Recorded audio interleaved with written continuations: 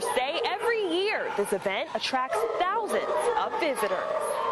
The Grand American Coon Hunt is about tradition, it's about family, it's about Southern culture, and it's about Orangeburg. There will be 300 dogs participating in Friday's event, where they compete to see who's the best at running a raccoon up a tree. Organizers say a major highlight is people coming together and having fun. The welcoming attitude of the community and all the people here, Orangeburg County and city. McKee says there are usually more than 100 vendors, but this year they expect to see half that number due to many being impacted by the pandemic. The Chamber of Commerce says this event is still expected to bring a lot of money to the city. So we're going to get people staying at the hotels, eating at the restaurants, buying from the local stores. People are being asked to social distance and wear masks. There will also be hand washing stations across the fairgrounds. Gates open on Friday at 8 a.m. In Orangeburg, Nigel Hood, News 19 WLTX.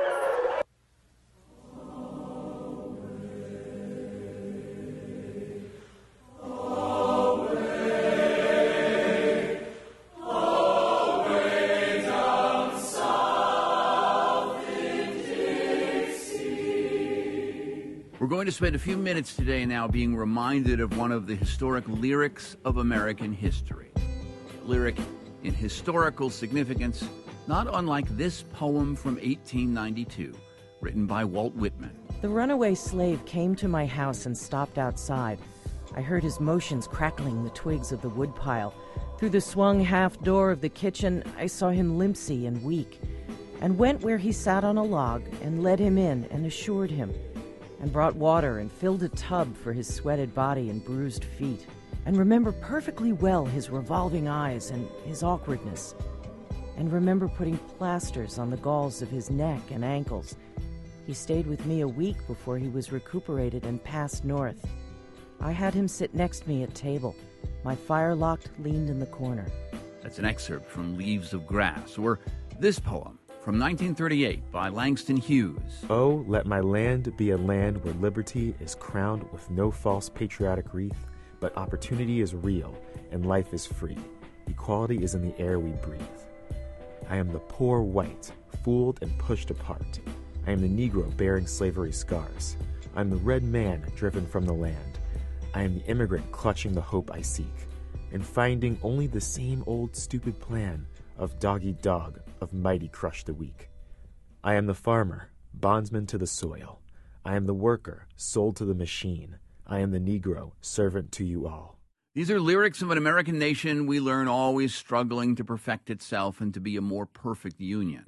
But no, this is only a partial history, a partial poetic history. Hear now this lyric from a man whose name adorns one of the most famous buildings in Washington, D.C., the Russell Senate Office Building, where mostly white men spoke to history in grand lyrics of the principles they held dear. Richard Russell said this: "As one who was born and reared in the atmosphere of the Old South, with 6 generations of my forebears now resting beneath Southern soil, I am willing to go as far and make as great a sacrifice to preserve and ensure white supremacy in the social, economic, and political life of our state as any man who lives within her borders." That's Richard Russell, the senator from Georgia, who was willing to lay down his life for white supremacy. It feels and sounds upsetting, so far out of the mainstream of today's politics. Coming from a man who quite legally and proudly, and under banner headlines in the leading newspapers of the day, filibustered a civil rights bill back in 1935, an anti-lynching bill. He spoke for 6 straight days to preserve the legality of hanging black people in public by their necks until they were dead, an act we would call terrorism today, called patriotism then. I want to warn you that the language of this legal American politics we like to think of in the abstract is only going to get more upsetting in this little segment, and perhaps you may want to stop listening now, but I hope you don't. At precisely 8:54 p.m. on August 28, 1957, the longest continuous filibuster in U.S. history began as a final stand against a tide of history that was overwhelming the forces of racism and white supremacy that dominated the South and the Southern lawmakers in the U.S. Congress. The Southern revolt against President Truman reaches its climax at Birmingham under the states' rights banner. Venerable Alfalfa Bill Murray comes out of retirement to join in the protest against the president's civil rights program. More than 6,000 flock to the Rump Convention to select the presidential ticket. In the forefront of the move are Alabama and Mississippi delegates. 13 southern states are represented in the uproarious session which precedes the nomination of Governors Thurmond of South Carolina and Fielding Wright of Mississippi as party standard bearers. A decade before Strom Thurmond's filibuster in 1957, Southern state separatist leaders had revolted in opposition to President Truman's civil rights platform. Democrats dubbed themselves Dixiecrats and spoke about taking back their country that was being turned into an unrecognizable dictatorship. Here's Democrat Strom Thurmond speaking back then like a member of the Republican faction we would call the Tea Party today. It simply means that it's another effort on the part of the president to dominate the country by force and to put into effect these uncalled for and these damnable proposals he has recommended under the guise of so-called civil rights. And I tell you, the American people from one side or the other had better wake up and oppose such a program. And if they don't, the next thing will be a totalitarian state in these United States.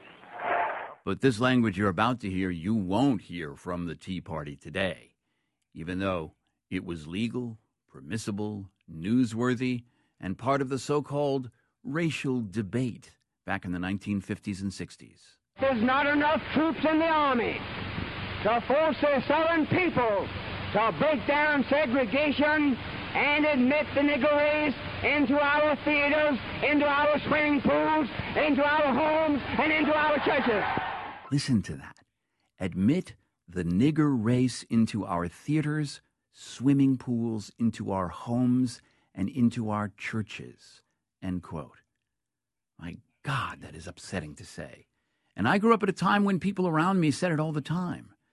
This was a U.S. Senator, Strom Thurmond, who holds a record for filibustering that we may be tempted to note as some kind of Olympic event, continuously talking from 8:54 p.m. on August 28, 1957 to 9:12 p.m. August 29, 1957, the longest filibuster in history, 24 hours, 18 minutes, but it's no Olympic event. It's a lyric of hatred and endorsement of violence and bigotry that stands as a national shame. There's no recording of it. They didn't record it in the Senate back then. But here's some of what he said. Quote, "I am convinced that this is bad proposed legislation which never should have been introduced and which never should have been approved by the Senate. I urge every member of this body to consider this bill most carefully. I hope the Senate will see fit to kill it." That word kill feels as reckless and brutal and offensive as that N-word, spoken without a care in the world in this lyric of hate, a lament for a tradition of segregation, vigilantism, death, and hatred. Disguised as something called states' rights, a principle spoken of quite vigorously today in debates. Governor Strom Thurmond was the party presidential nominee of the Dixiecrats back in 1948. There's a monument to him in Washington and Alabama, places where you can see no monuments or commemoration of the legacy of slavery, Jim Crow, or segregation. Well, maybe there's the White House. It was built by slaves, after all, the First Lady reminded us recently. We should also note that Strom Thurmond lost the political battle. He holds the record for filibustering on that day in 1957. Context of white supremacy. Gus T. Renegade in for another broadcast, hopefully to share constructive information on the system of white supremacy. Today's date, Thursday, August 27, 2022. So I have been told this is our 7th study session on Essie Mae Washington Williams. Dear Senator, we're picking up in Chapter 7. We are about kind of a third of a way into the chapter last week. We left off Essie Mae. She had just spoken with Strom Thurmond. He gave her some money. They got a house. She just had her son with Julius. They've been married and everything and are moving forward in Savannah. In fact, she talked about how many of the black people in Savannah were from the plantation school of thinking. I mean, they were complacent and accepting of white supremacy, racism as is. Seems like she said that of many, many, many, many victims as we have been reading her book. Anywho, quickly before we get started, number one, the first audio segment,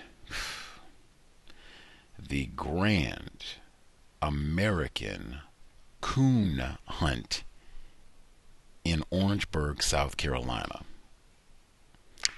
Still rolling strong. Essie Mae Washington Williams talked about that last week in her memoir, Still Rolling 2022. Even COVID-19 could not shut down the Grand Coon Hunt. Next, we heard John Hockenberry on the Takeaway New York Public Radio. I just think it's interesting to note for this story, since Strom Thurmond, child raping white man John Hockenberry got kicked off of the Takeaway after allegations that he had been sexually inappropriate with females over the years. So he got booted. That segment was before then. Anywho, they talked about so many things. My goodness. They talked about they started that segment with Walt Whitman.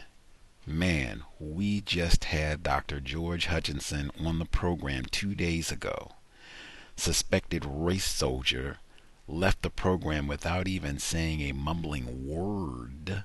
Before he left, he admitted we're in a system of white supremacy. And when I was giving his bio details, he is a professor at Ivy League Cornell University, and he studies the Harlem Renaissance and Walt Whitman. Hockenberry started that segment with a poem from Walt Whitman. I just think it's important. No leaving information out any way around. Walt Whitman has a whole lot of calls. Should we be taking his statue down? Should we be reading Leaves of Grass? It seems like Walt Whitman was a race soldier as well. I'm just reading this report from Medium.com. Should we cancel Walt Whitman? I'm just skipping down a little bit in the article. Let's see. In November, Bose, Whitman writes of black Union soldiers, very black in color, large protruding lips, low forehead, etc. But I have to say that I do not see one utterly revolting face, end quote. The white troops he finds superb looking. The historian Daniel Aaron notes Whitman telling his mother that after visiting a Negro hospital several times, they were notorious for their squalor. He could not bring himself to go again. There was a limit to one's sinews and endurance and sympathies, end quote. Whitman explains a later, more developed race theory to trouble the Negro. Like the Indian will be eliminated, it is a law of races, history, whatnot, always so far inexorable, always to be. Someone proves that a superior grade of rats comes, and then all of the minor rats are cleared out. What a metaphor. Trouble replied, that sounds like Darwin. Whitman replies, does it? It sounds like me too. And we'll leave it there, but he has lots of these types of commentary. Walt Whitman was no friend of the Negro. In fact, I had that on my list of questions to ask Dr. Hutchinson. Walt Whitman a racist? Just to see what he says. Didn't get a chance. Anyway, with Strom Thurmond and his filibuster that Essie Mae Washington Williams will discuss this week from 1957, the only thing that I will say, I thought John Hockenberry, I thought it was important. He's no longer on the air because he tried to read that as though he was so outraged and disgusted and sickened by all of that. Race soldiers are wonderful at pretending, But what I thought was important, the date of the filibuster, August 28th, 1957. That is an important date, where it started on August 28th and went to the 29th. August 28th, 1963, March on Washington. We haven't got that far yet. Have to see what Esime has to say all that. The reason the March on Washington was slated for August 28th was because of the lynching and castration of Emmett Lewis Till Jr., August 28th, 1955. That filibuster ended on August 29th. That is the date Hurricane Katrina smacked the Gulf, New Orleans, Mississippi area. Enormous number of black casualties, both from the flooding, breach of the levees, and just race soldiers in general, and how they conducted themselves in the area over the next 15 years or so. But very important dates in this part of the world, the history of racism, white supremacy. August 28, August 29, important dates for white supremacy, racism. The last thing I'll get in, just same error while we're reading this book in the first place. Again, John Hockenberry, who was accused of sexual misconduct. That's why he is no longer on The Takeaway. The current host is what? Melissa Harris Perry, and that is a cowbell too. But John Hockenberry also omitted, oh yeah, Strom Thurmond, all that about stay away from the niggers and we're not letting them in our church and swimming pool and all the rest of it. Strom Thurmond raped 15-year-old Carrie Butler. I guess it's not that much separation after all. Why do they always leave that out? Telling me John Hockenberry didn't know? They don't have a crackerjack staff at The Takeaway in New York Public Radio to get extra information? Oh, maybe we should mention he did father that child with a black female. Get that in too. Maybe that was hitting too close to home for John Hockenberry, maybe. We will get started. Our narrator in South Florida, a black female, she's been saying, man, I'm tired of this book. The confusion. Apparently it gets worse this week, so we will be mindful. We will go ahead and get started. Chapter 7, Dear Senator Esime Washington Williams. Tragic. Context of white supremacy. Sometimes the utter complacency of Black Savannah would provoke me into action. I was usually very self-effacing. First, I was a woman who wanted to be a lady, and ladies weren't loud, pushy, or, that hated word used by whites, uppity. Second, I was black, or at least assigned to that category. So I felt second class, and hence not entitled to speak my piece. Third, I was illegitimate, and harbored a shame over my birth that stifled me, despite the fact I knew it wasn't my fault. Finally, I had a big secret to keep, and as the illegitimate daughter of a famous white supremacist, I was under a lifetime gag order. Nevertheless, there were times then that tried my soul. I would take a bus to work at the college. Black people were always required to sit in the back, or to stand in the back, even if there were plenty of seats in the white section in the front. Since most whites had cars, there were very few whites on the bus, just a lot of empty white seats. One day coming home from work when I was pregnant with Ronald, I was so tired, I felt like I needed to sit down or I would faint. There wasn't a white person on the bus, but the back was filled with black rush hour standees. I plopped down in the last row of the white section. Seeing this in the rearview mirror, the driver screeched to a halt, sending several standees to the floor. He stormed back to me. "Go to your place, lady." "This is my place." "Whites only." I wanted to tell him, My father ran for president on the whites-only ticket. Can't you see I'm pregnant? I went for sympathy. I didn't get it. All I can see is that you're in the white section and you ain't white. Now move. Then give me my money back. I'll get off. No refunds, you. Move. No, I just want my money back. You damn woman. The driver spat and skulked back to his seat. I stayed in mine. The other blacks looked at me as if I were Mahatma Gandhi. I was quite pleased with this little victory. By 1953, Julius had hit a professional wall. Nothing was happening for him in his career, nor in his hopes of effecting change. Julius's sister had married her childhood sweetheart and moved to California. She sent back endless glowing reports of this American Eden that was her new home in Los Angeles. She kept pushing Julius to move west, and one day he decided to do it. Before we left, I felt impelled to say farewell to my southern roots. I took a long bus ride to Edgefield to visit my relatives in Old Buncombe. Nothing had changed there. It seemed nothing would ever change there. Then I took a shorter bus ride over to Aiken to bid goodbye to my father.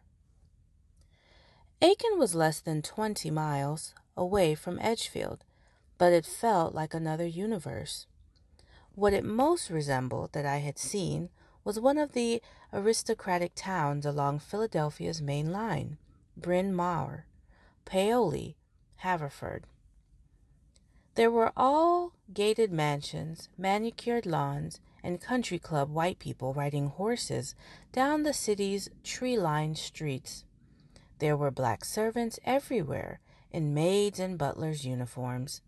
None of the poor unemployed derelicts who lay around the typical southern squares. I was one of the only black people not in uniform. This was the kind of place where a black person not in uniform might be stopped by the police. But I didn't see any police. None were needed in a perfect place like this. My father's new law firm, Thurman, Lybrand, and Simmons, was in a manicured building right across from the post office. But I didn't think about going in. I remembered how my mother and I had just walked into his office in Edgefield, but that was Edgefield, and that was before he was famous. It occurred to me that if my white half had been the lowest common denominator, then I might be living in one of these gated mansions, riding horses, sipping juleps at the country club, instead of skulking around this exclusive paradise, my own birthplace, feeling like an intruder. I had to wonder why in the world my mother was taken here, of all places, to give birth to me. I suppose it was simply to get out of Edgefield, out of the radar of scandal. 20 miles in those days was a long way. I imagined that a black midwife delivered me. I was certain that I wasn't born in any hospital. I was born an outsider, and now I was back as one, in this most inside of towns. If I were truly my father's daughter, I could have been one of the Aikenites, an insider, not an interloper, but I wasn't. I found a payphone outside of the post office and called the law firm. A secretary put me through to my father. I had called a week before to plan the visit. "I'm here." "I'll pick you up." I told him I was at the post office. He told me to wait on the street outside. There was nobody there, no witnesses, when his car pulled up. It was a dark Ford, nothing fancy, even in this fancy town. My father was definitely not pretentious. "This is some place," I said as we drove around aimlessly. He had never taken me to a restaurant or any public place. I was sure he wasn't going to start now. "Full of Yankees," he said. "Southerners don't have this kind of money. Yankees and their horses. There's my bank." My father proudly pointed out another manicured building, the Aiken Federal Savings and Loan Association. "I thought you were a lawyer." Lawyers make the best bankers, he said. They can read all the fine print. He told me a little about his life here. He had this law practice which handled everything from murders to divorce, but made most of its money in eminent domain cases. Nearby was a federal nuclear reactor facility known as the Savannah River Plant. The Atomic Energy Commission had to purchase private land. My father's firm went to court to get the owners better prices than the government wanted to pay. That's a perfect job for you, I said. Why, Esme? Because you hate the federal government. You get to fight them for a living. I hadn't thought of it that way. With all the money he was making from this practice, my father had set up the bank. We rode by his new house, which seemed like a cottage compared to the neighboring palaces. As I said, he wasn't pretentious. I asked him if he had any plans for a family. This time he answered the question. I'd love one, he said, but my wife had some health problems. Deep inside, I was a little hurt, even though I had brought up the subject. Here was his family, after all, right in the seat next to him. He asked a few perfunctory questions about my children, but nothing more. His grandchildren, if he had wanted them, were just 3 hours away. I hated not existing. The subject changed to politics. Ever fearful of communism, my father had committed the heresy of supporting his wartime commander, General Eisenhower, a Republican, against the Democrat Adlai Stevenson in the 1952 election. Although he had bet on the winner, for a white hero like himself to vote for the party of Lincoln, the Negro Party, as the GOP was known in the South, was an act of political suicide in South Carolina. I'm not in politics anymore, Esme. You have to vote your conscience. He drove me to the bus station and said goodbye. He told me he thought I would enjoy California. It's wide open out there, he said. I wasn't sure whether he meant the spaces or the segregation situation. I didn't press it. He repeatedly urged me to finish college and handed me an envelope to that end. He hugged me and kissed my cheek and said how much he'd missed me. I waited for the Edgefield bus, then dutifully trudged to the back of the coach. The envelope was packed with more of those Benjamin Franklin notes. I doubted anyone who ever rode this bus carried this sort of money. California, I suppose, must have warranted this display of affection.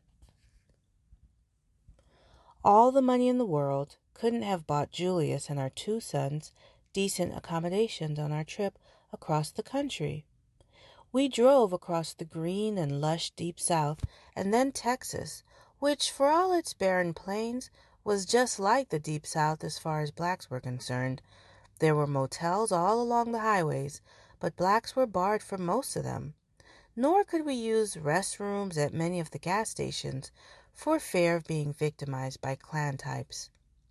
There was an informal network of black travelers who had told Julius what rest stops and service areas were safe for us, which often meant a nail-biting long ride in which we often came close to running out of gas before we arrived at Safe Harbor.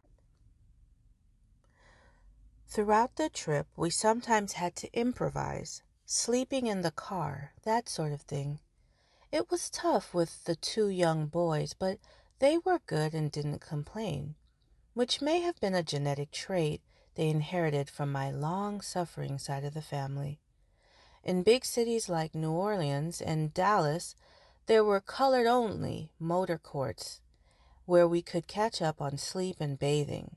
But it was more the Mary and Joseph experience of no room at the inn until we reached New Mexico. There were very few blacks there, and people seemed happy to receive us, to take our money.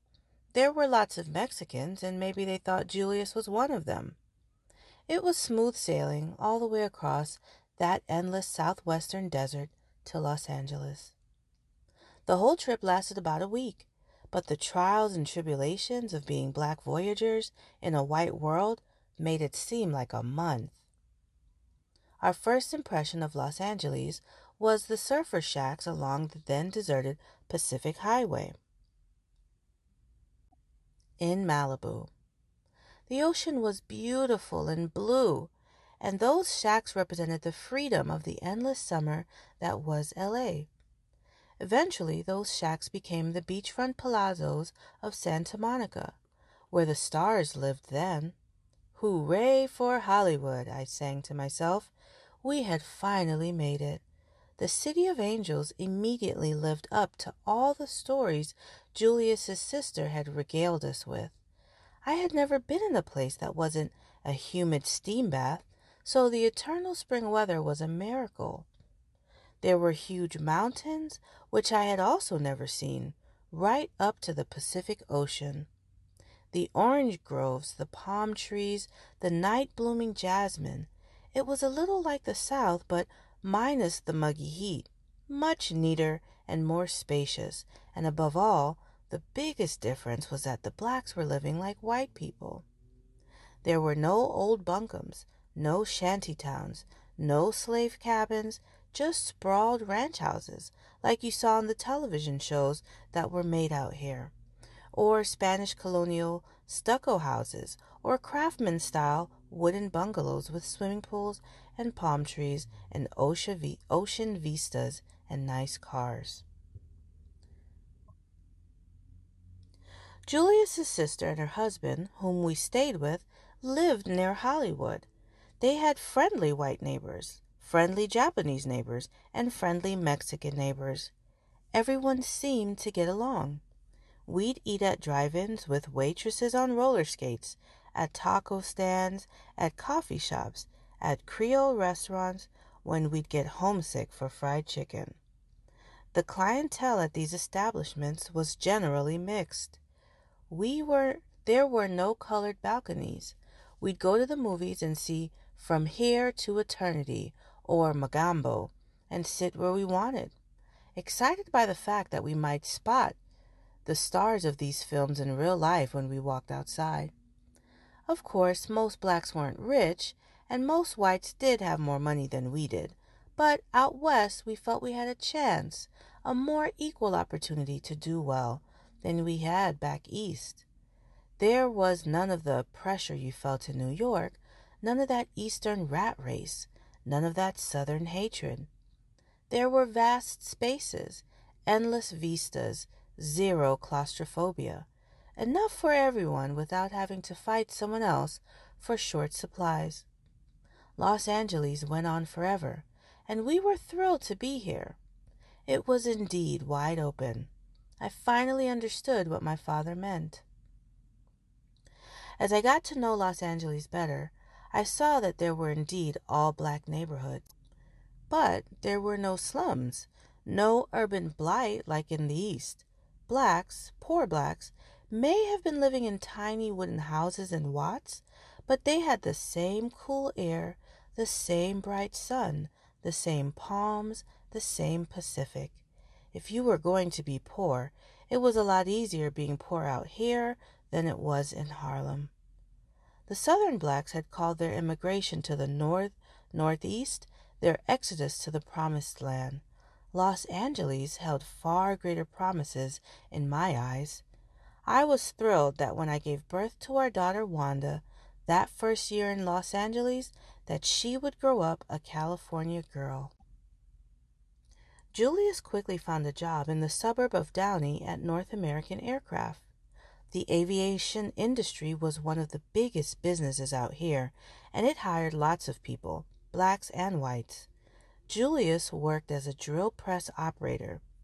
It seemed like a terrible come-down for a lawyer, but he saw it as only a stopgap position until he could take the California bar and qualify as an attorney in the Golden State.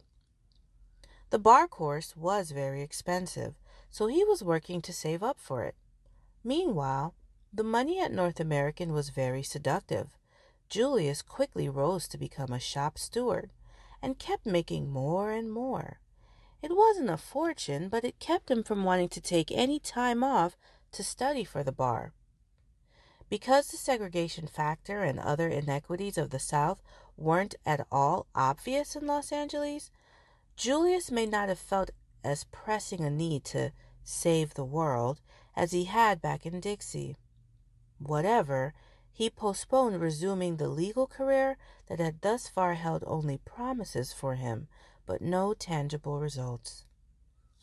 He also gradually began drinking and became increasingly depressed. There was trouble in Paradise, though it took several years to become apparent. I would call my father at his law office every few months just to say hello. He would send me money by cable that I would go down to get at Western Union. His bank must have been doing well because he would send 1,000 here, 1,000 there. It was very generous of him. I opened my own bank account and put it away for our children's future. I wanted to give it to Julius, but he was still so idealistic that I was sure he would refuse the money of the racist Strom Thurmond, even if it meant his getting off the assembly line and back to his dream. That money would have felt tainted to him. 1954 was an amazing year, both for America and for my father. In May of that year, the Supreme Court handed down its decision in Brown versus Board of Education, declaring that segregated public schools were unconstitutional under the 14th Amendment. Separate but equal was over, at least according to the law. I was glad to be out of the South when that ruling came down. The news made it clear that the entire region was up in arms and was planning to fight back and not honor the court's decision. In California, as in Pennsylvania, the schools were mixed. The problem was not ours. In the midst of South Carolina's anti-Brown mobilization, which was known as massive resistance, as opposed to Gandhi's passive resistance, the senior senator from South Carolina, Burnett Maybank of Charleston, would be running as the shoo-in Democratic candidate for re-election that fall. He dropped dead of a heart attack at his summer home in the North Carolina mountains near where Julius and I had gotten married. The state Democratic Party, right after the funeral, decided to nominate one of their own, Edgar Brown, Sol Blatt's co-head of the infamous Barnwell Ring, to make Maybank's spot on the ballot. The party fiat seemed to shake Strom Thurmond out of his cushy Aiken hibernation. Mentioning the Barnwell Ring to my father was the same as showing a red cape to a bull. It represented all that was undemocratic about the Democratic Party in his state. So he came out and denounced the actions of this old boys club and announced that he would offer himself as a write-in protest candidate on the November ballot. No one took my father very seriously this time. No write-in candidate had ever won a major election. The entire Democratic apparatus came out for Brown. Senator Olin Johnston, the man who had beaten Strom Thurmond and sent him packing to Aiken, endorsed Brown, as did former President Harry Truman, still the party's grand old man, and still the man who vanquished then humiliated Strom Thurmond. But this time, my father got the last laugh, pulling off an upset even bigger than Truman's had been. Campaigning as a grassroots outsider, a man of the people, Strom Thurmond came out of his political grave and trounced the Barnwell ringleader, getting nearly twice the votes as Edgar Brown. My father, the senator, was now going to Washington to take on big government, to walk in the giant steps of his idol, South Carolina's greatest senator, John C. Calhoun. When I reached him in Aiken to congratulate him, he was the happiest I had ever heard him. He was so happy that he insisted, "You come see me in Washington, you hear?" I wasn't sure I heard him correctly. Maybe he forgot who I was. Maybe he confused me with some white well-wisher. Maybe he said that to everyone without meaning it, a politician's empty greeting. For some reason, however, I took it seriously. In the back of my head, I began making plans to visit my father in his new office on Capitol Hill. How could anyone who was the daughter of a senator not want to do the same thing? I took these plans more seriously when a month or so after the election I got a Christmas gift wire of $1,000. It was my father's equivalent of a victory cigar. I decided it was high time I tell Julius that he should get off his high horse and let me help him get back into the law. We were safe in California. There was no Klan to harm us. The fear of race fanatics was not present. Few people in California even knew who Strom Thurmond was, other than a right-wing Southern politician. Interracial marriages, while not a huge trend at this point, were definitely not unheard of out here. In the South, biracial children were forced to live as blacks and as second-class citizens. Here, they weren't forced to do anything but follow the American dream. My father had just beaten a real ring, and the racists behind it who were far worse than my father. Everything was relative, certainly in the South. My father was going to the Senate, where he could do the whole nation some good. I wanted to go see him, and I wanted to take Julius with me. We had moved to our own small house by then, a rental on Hobart Street between Hollywood and downtown. We had a TV, a dishwasher, a view of the Hollywood sign in the distant hills, and 3 beautiful children. Plus, my father was a senator. Was this not the American dream come true? Julius didn't think so. When I suggested to him that he and I go to Washington and open a dialogue with my father, he refused flat out. "Waste of time," he said. "Just because he's going to the Senate doesn't mean he's got religion. He'll just use the pulpit as a pulpit of hate." "Not if he gets to know real black people, people like us. It'll make him see the light." My pleadings for a bridge to understanding fell on deaf ears. Julius thought my idealism was unrealistic. "You know, if it wasn't for him, we wouldn't have met," I commented. Julius began laughing. He thought that one was funny. "Now you're giving him credit for fate? Come on."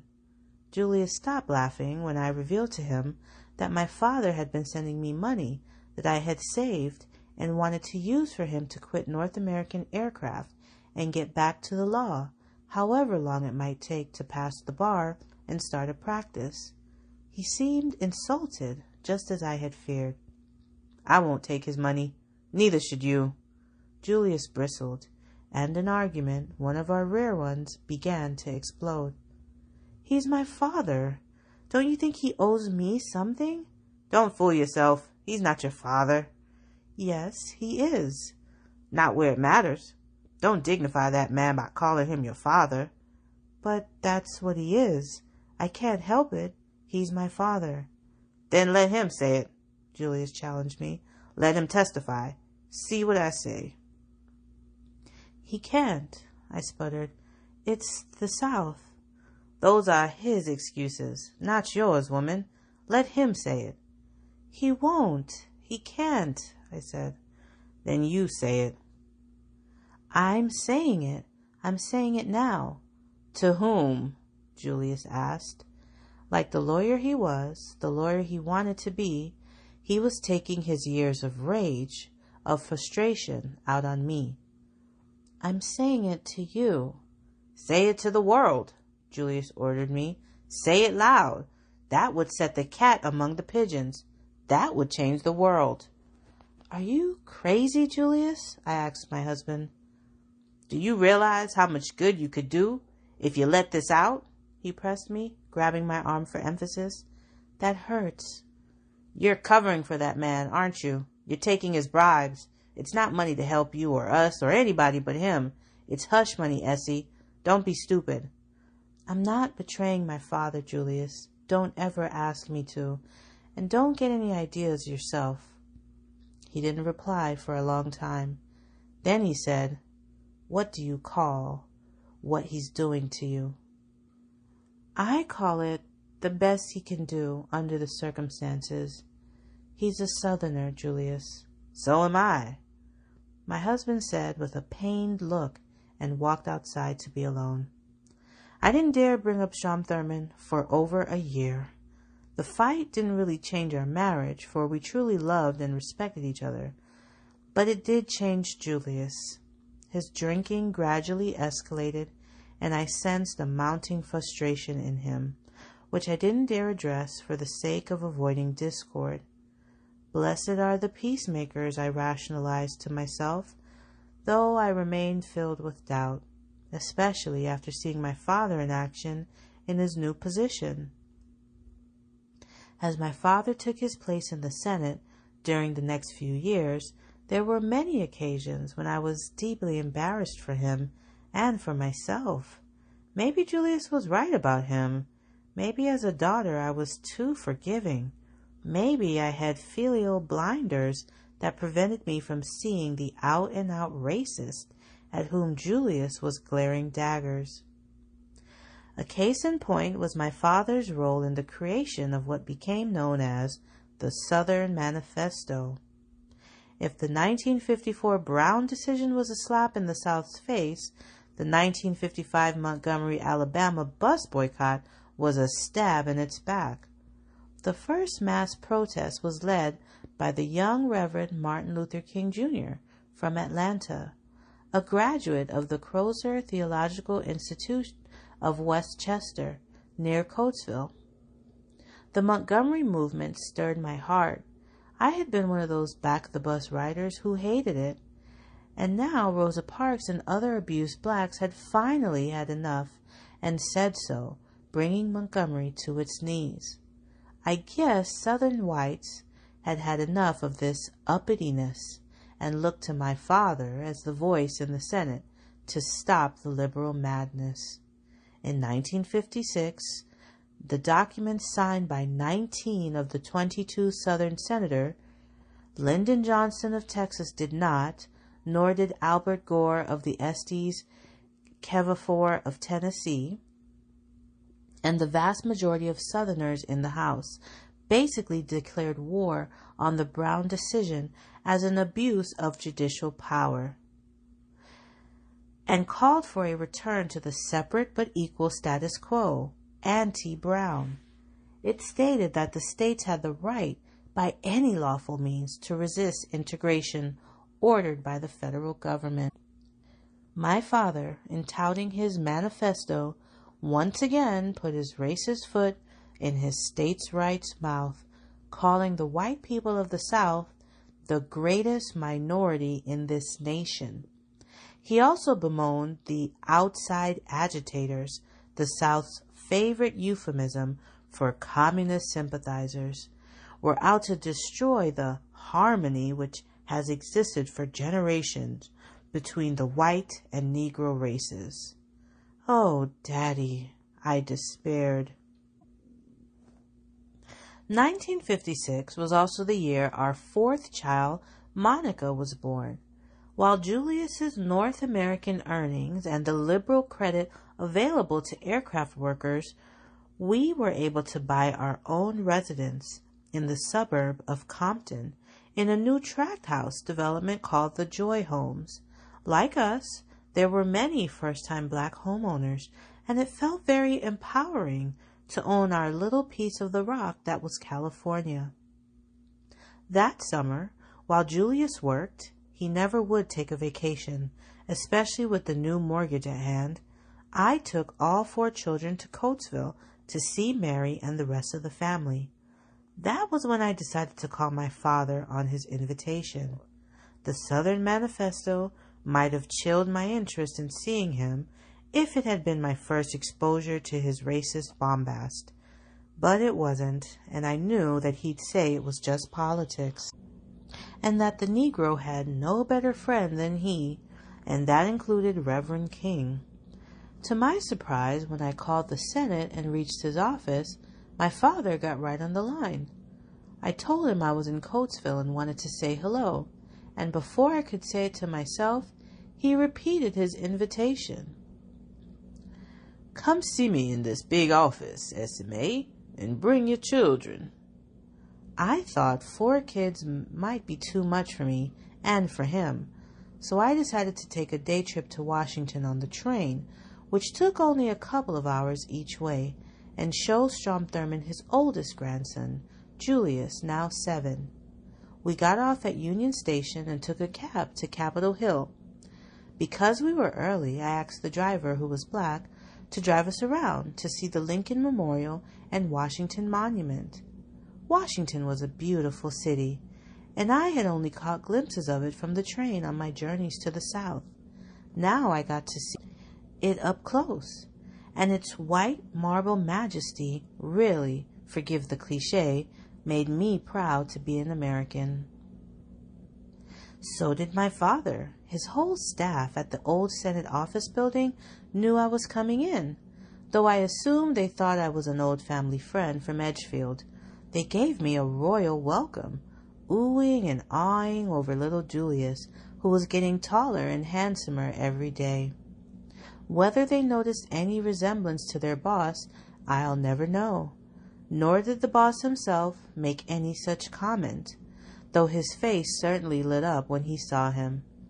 He took Julius into his arms and embraced him, lifting his grandson over his head to show off for him how strong he was. Now I knew that as a politician, Strom Thurmond had a lifetime of experience kissing babies, but not black babies, and not his own grandchildren. Julius wasn't really a baby, but the love Strom Thurmond showed for him was totally genuine, and the man was deeply moved. I wished that I had had the chance to show him my other children when they were young. That might have humanized our stiff relationship. The Senate office was very grand, filled floor to ceiling with law books and history books. The first thing I noticed were the American and Confederate flags hanging behind his desk. You could take the boy out of Dixie, but you couldn't take Dixie out of the boy. But he was so loving to my son that I couldn't get disgusted with it. There were lots of framed awards, degrees, magazine covers including Time, and countless framed photos of every member of his family, with numerous shots of his father and of his wife Jean. I wished mine and my children's could have had a place of honor as well. That would have been nice, but it wasn't realistic, not then, not for the man I came to think of as President of the South. I noticed a set of barbells behind his desk. "Every morning I exercise an hour at home," he said. "Then I come here and lift these, after I walk up the stairs to work. I always walk to the Senate chamber, never take the train. I don't believe in elevators." He stood up, did some high kicks, knee bends, and stretches. He reminded me of a rockette at Radio City in New York. "Just because you're in an office doesn't mean you can't exercise." Then he opened a large dresser, which turned out to be a medicine cabinet stocked with row after row of vitamins and mineral supplements, wheat germ, and many bottles of mineral water. "Water up here isn't pure like South Carolina's. Have to drink this." He opened a bottle called Poland Springs. "Roosevelt's favorite," he noted. "Do you think I look 56, SMA? Tell me the truth." "No way, sir," I said with a laugh. He was doing something right. He could have passed for someone 20 years younger. In the 1950s, before the swinging 60s and the rise of youth culture, a man of 56 would have been considered an elder statesman. My father may have worked at the statesman part, but the elder was anathema to him. He told me how he rode bicycles every weekend in Rock Creek Park and was introducing legislation to build bicycle paths all over the country. "Exercise and diet, that and 8 hours of sleep every night. That's the key to longevity," he asserted as he had before. "Of course, if you eat well, you'll sleep well. You are what you eat." He then gave me his inevitable nutrition lecture. Today he was on a protein kick, decades ahead of Dr. Atkins.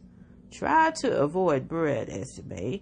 You'll lose weight if you stick to meat and vegetables. And no potatoes. French fried, even baked potatoes.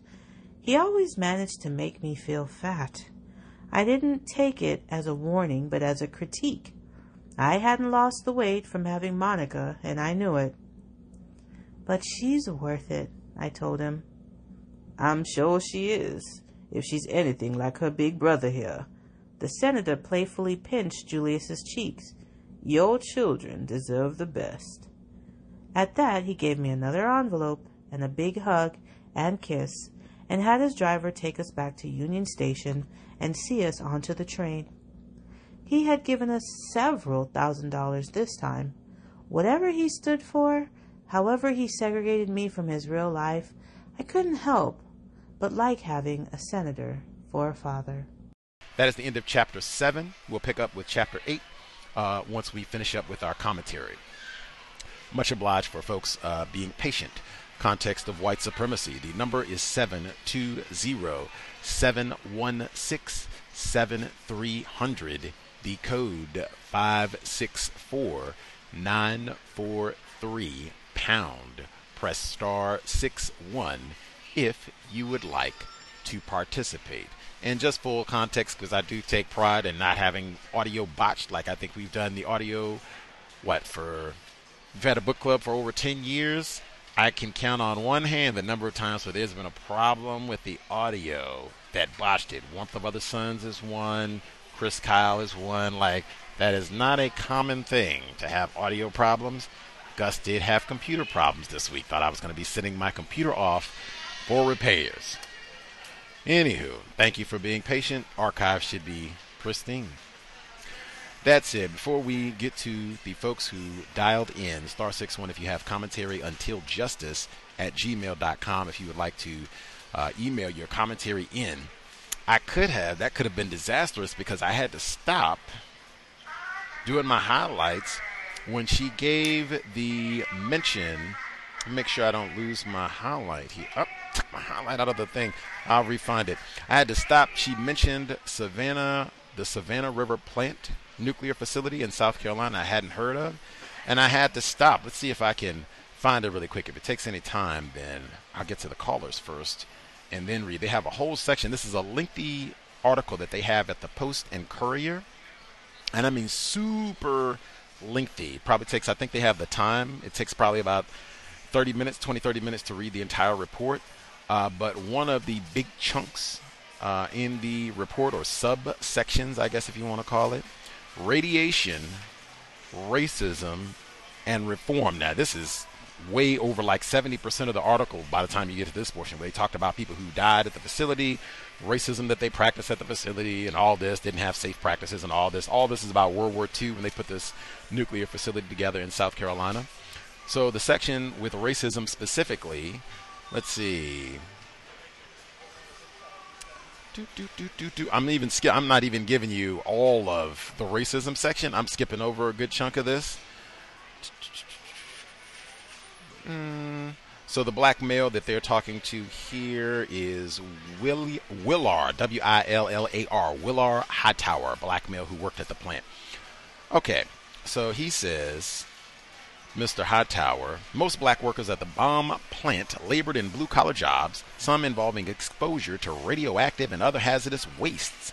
Few black employees held professional positions when Hightower was recruited out of the Army, where he served as a lieutenant. As a college-educated mathematician and engineer, Hightower had the skills the plant needed. He began in a relatively isolated laboratory where he worked mainly with similarly trained whites. On occasion, he found racist symbols near his workstation, such as a hangman's noose. He also found racist words scribbled in places.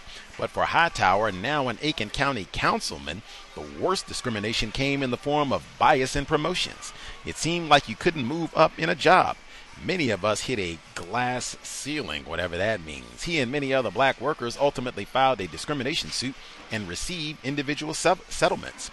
Documents filed in that suit provided Hightower with his first thorough accounts of how racism played out for some blue-collar black workers. One case involved a black worker sent into a high radiation area without proper protection. He also read accounts of black employees who were reportedly forced to take off their personal radiation monitors when they were sent into radioactive situations so it would not show up on official records. Studies would later show that blacks experienced higher incidence than whites of some cancers and early deaths.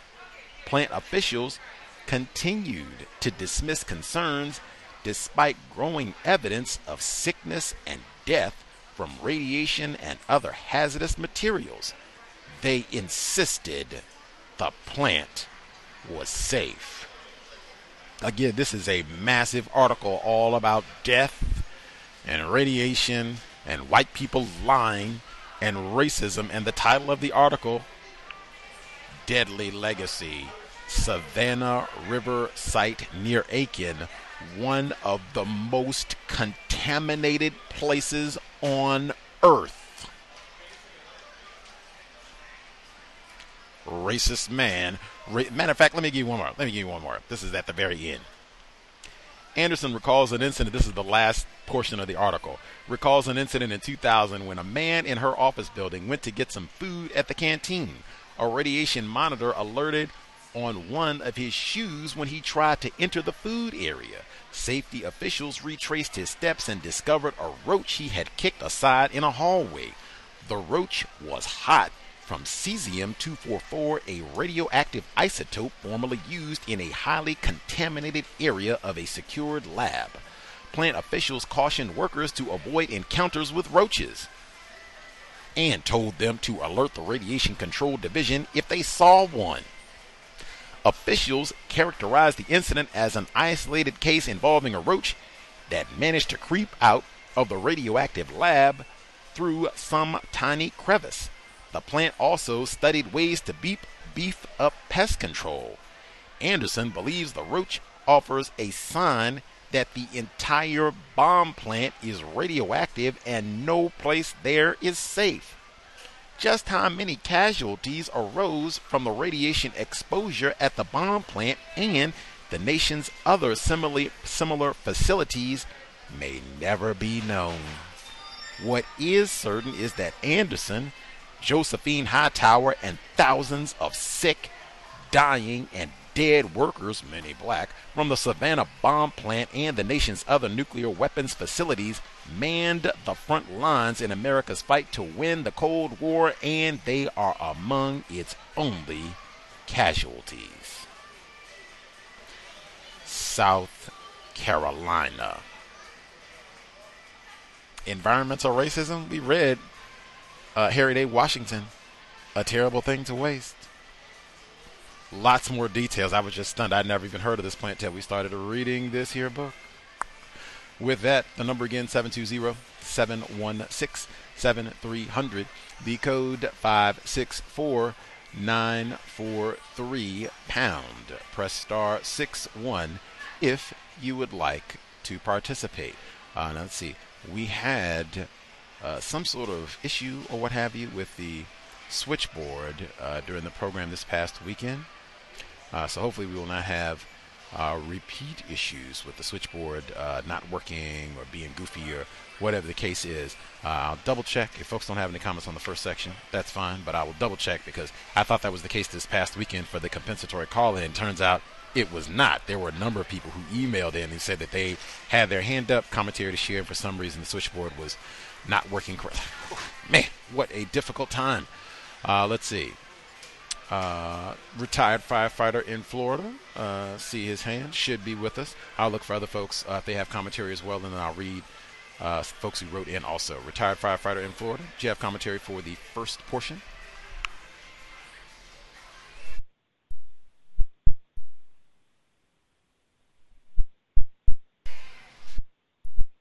Oh, might just be listening. Let's see. Retired firefighter, you with us or just listening? Oh, I was muted. I muted myself. Help me get started. Greetings, everyone. Help me get started. The motivation for them to move was for what? I forgot that part of the reading.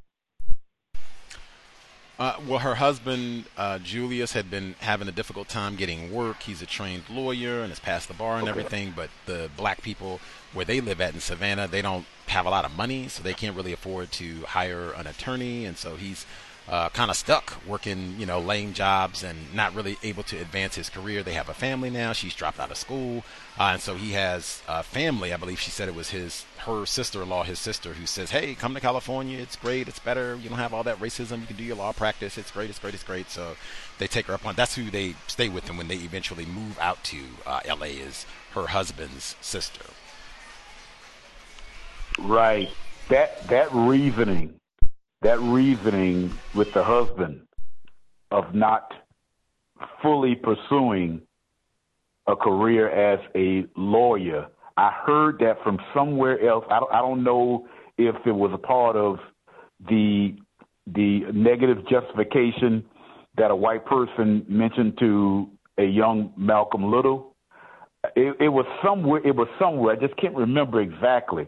In other words, based on what you just said, is that, okay, well, even if you do become a lawyer, black people wouldn't be able to afford you, and you're not going to get any white people to hire you either. That sort of. I've heard that, with others is what I'm saying. But anyway, in California, I was just thinking. She made it seem like there wasn't any racism in California. I'm assuming it was Southern California. Am I correct? Los Angeles. Oh man, the quote unquote law enforcement at that time, I think, was headed by the race soldier that was recruiting white males from the South to work at LAPD. I just can't think of his name. I would know it if you said it. Legendary racist. He was the head of LAPD. I'm pretty sure he was functioning during that time. I'm pretty sure he was functioning during that time as the police chief of LAPD. With her confusion, she was very unrealistic with a lot of things that I was listening to in the first half, which, that's part of the victim status. That's part of the victim status. She didn't ask to come into this world, and there it is. Not only under a global system of racist white supremacy, her biology is mixed with a devout racist on top of it.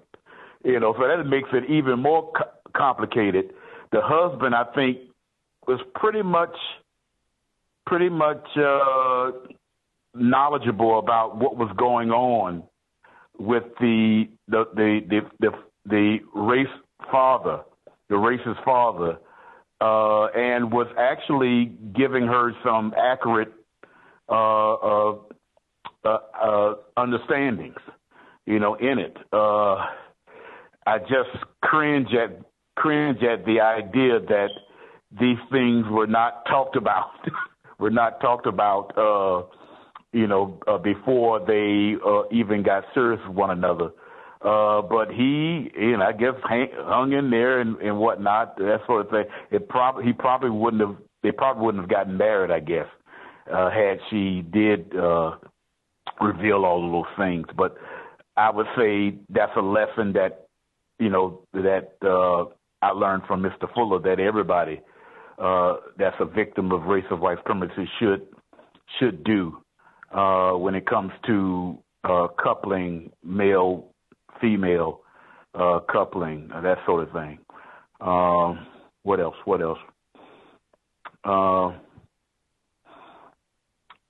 Yeah, that's basically all I can think of. The husband was quite accurate, especially with the tactics of the father in regards to her.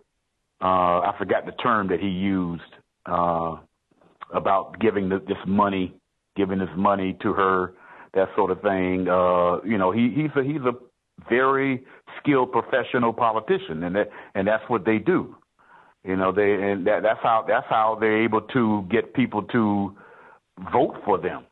Even white people. So he's very well practiced, very well astute at that. And far as his health and eating is concerned, Adolf Hitler was a vegetarian. So that's basically all I have to say about that. As far as that's concerned, because I noticed in the book it keeps repeating that over and over and over again. But Adolf Hitler was a vegetarian. He's very healthy in how he ate, and complained about others not eating well. From my readings and listenings to so many, he's probably the most popular person in the world has ever known, at least in the last 100 years. And that's all I have to say. Thank you. Much obliged, retired firefighter in Florida. I have heard that frequently as well about Adolf Hitler. Maybe both of us have been misinformed, but that he was vegan, plant-based diet, all, being real particular about what you eat. Number one, hey, trying to have as many years as possible to practice white supremacy racism. Like, hey, who wants to, eat Cheetos, drink Kool-Aid every day so you can die from heart disease? What we heard last week with Kerry Butler, died at 38. No. I need to be around till I'm 100. Strom Thurmond, at least. I need to be around a long time so I get to practice racism, white supremacy for decades, a whole century of white terrorism all over the world. So, of course, I'm going to eat as healthy as possible. Put that fried chicken down. Drink that water. Leave that to the niggers, in fact, so they can eat all that terrible stuff. Let's see. And from my understanding, he didn't smoke, he didn't drink. Yep. Now, that reminded me, all that food talk, the second worst book ever, Dr. Layla Africa Nutricide. If folks either read the book or were with us when he did all that talk that I said was totally ridiculous, one of the reasons out of many why that book, formerly the worst book ever, now Alice Sebold Lucky, but he said that white people don't know how to eat, and I said, whoa. That has got to be, talk about old bunkum. That's got to be some nonsense totally, because if that was true, they would be the ones dying at 38, gout, kidney failure. That's not what she said in this book. Right. In fact, Strom Thurmond is giving out better information than old Dr. Layla Africa, and way earlier. He's talking about drinking water and put that down and get those vegetables and live to 101. The words and the actions match up. I'm here kicking it, calling folks nigger up, almost live to 101. You sit around and eat fried chicken and talk about you want to do justice. And did you have anything else, retired firefighter? I was kind of like talking out of turn, but basically white people, based on what you're saying, which I think is accurate, white people are serious. It's so. In other words, they have the ambition to live as long as they possibly can, especially a lot of white people who are obviously are racist. They are very much interested in living as long as they can. They're healthy, very healthy. They do healthy things as far as from a physical standpoint. I'm talking about with the advent in mind of practicing racism, white supremacy as long as they can. A lot of white people are like that. That's all. Thank you.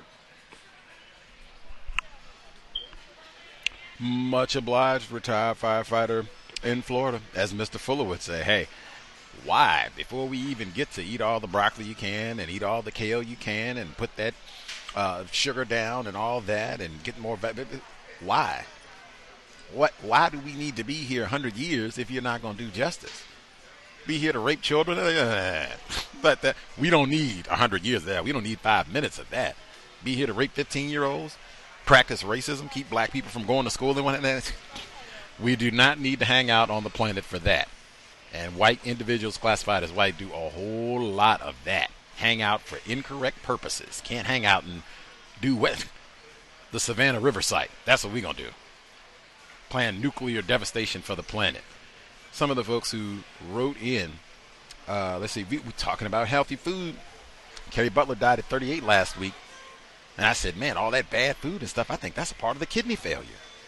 We do have folks who have some medical expertise. Vegan RD, Cow's Investor, she wrote in, she said, greetings, Gus. Poor eating can be related to kidney failure. Risk factors for kidney failure are high blood pressure or diabetes. If these diseases are poorly controlled, the tiny blood vessels in your eyes and brain can get damaged by both diseases too. Enjoying the book club read, Essie Mae definitely was highly victimized by her father. Absolutely. Much obliged, Vegan RD. Read one more while I'm here. Different investor wrote in, greetings, Gus, the narrator. Except when Gus messes up the audio. The narrator during the reading is excellent. I concur. Regarding the coon hunt, you may have already picked up on this. I think the dog named Gin and Juice, mentioned in the most recent hunt, is a reference to Snoop Dogg's classic rap tune. I think that that's correct too, sir. Racist joke, maybe, of course. He continues, chapter 7. Thurman's law practice. Eminent domain cases. Get the owners better prices than the government wanted to pay. Since this sounds like a primarily white area, this may demonstrate how eminent domain was practiced differently than when used against black people. I was thinking the same thing about that. The eminent domain is normally when they're trying to put a freeway up to boot the niggers out. Number 2, Julius postponed the legal career, began drinking and depression. Completely understandable. Absolutely. Reminded me of John Henry Washington. Remember him? Her so-called black father until like age 13. When he leaves, like, I would be depressed and want to get out of there too. You got me taking care of this raping racist child. And I got to protect. I'm out of here too. And I'm depressed and all the rest. Number 3, Brown v. Board of Education. South Carolina's massive resistance as opposed to Gandhi's passive resistance. This was extensively discussed in the book Mothers of Massive Resistance by Elizabeth Gillespie McCrae, who was interviewed on The Cows last year. The text emphasized the pivotal role of white women in this period. Absolutely. Number 4, South Carolina's great senator. I have heard some black people in South Carolina refer to him as John C. Calhoun. Love it, love it. Number 5, don't fool yourself. He's Julius. He's not your father. I'm not sure if Essie is demonstrating the same empathy for Julius as she shows for her father. And he has father in quotes. But I could be wrong. That is interesting. I'm going to have to... I'm going to have to sit on that one for a little bit. Like, where for our investor who wrote in on this one, where if you had to pick like a specific point in the book, where would you pick out where you feel like she's being not too worried? I guess he might be saying right here in terms of this whole discussion where they're talking about her dad and he gave this money and she's trying to get him to go back to law school. Where do you see where she's not being particularly sympathetic with Julius? Or I guess if you want to say this point right here, or if there are other spots where she's, you know, kind of minimizing his feelings in all this as a victim of white supremacy. Let's see, number 7. My father's role in the creation of the Southern Manifesto. It was signed by 1/5 of all members of Congress, all from states comprising the former Confederacy. I noted one of the signers was Senator Sam Ervin Jr., North Carolina, who was celebrated during the 1970s for his participation in the Watergate hearings. I don't recall his segregationist history being noted at the time. So curious how that happens for so many people. We just conveniently can forget all kinds of things about them being invested in white supremacy racism. Number 8, Julius wasn't really a baby. The love Strom Thurmond showed for him was totally genuine, and the man was deeply moved. I bet old Strom was thinking, look at my little pickaninny. That sounds totally accurate. Remember, that was what Essie Mae's, I think it was like her grandmother when they went down to South Carolina. She's first learning about all this. That she said the pickings and pickaninnies. And then we get to chapter 8. Okay, my notes for chapter 7, star 61 war until justice at gmail.com if you have thoughts. Let's see. When she talks about, man, I thought this was one time where she did not sound confused. She said that she talks about the complacency of black people in Savannah, where she mentioned that last week, and she said that she had a tough time being a female. She wanted to be a lady. She didn't want to be thought of as pushy or uppity. And she said, I was black or at least assigned to that category, so I felt second class and hence not entitled to speak my piece. I thought that was so. You have black people 2022 who do not think of racial classification in that way. I was assigned to the black race. Not that I joined, not that I'm black and proud. I was assigned to the Negro group. Nothing I can do about that. Assigned by whom? Usual suspects. She continues, third, I was illegitimate and harbored a shame over my birth that stifled me, despite the fact that I knew it wasn't my fault.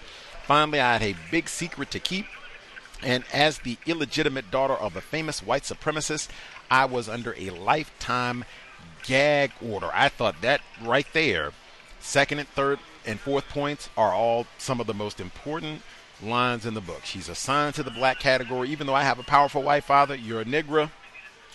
I was illegitimate. I mean, Jesus Christ. That is, black self-respect has been totally annihilated. I was illegitimate and harbored a shame over my birth that stifled me. You do not get over that in life, and I mean that impacts everything. If you think my whole existence is illegitimate, there's something shameful about my existence, and I have to have a lifetime gag order, meaning I cannot reveal my father is Strom Thurmond. I can't even bring it up in my marriage.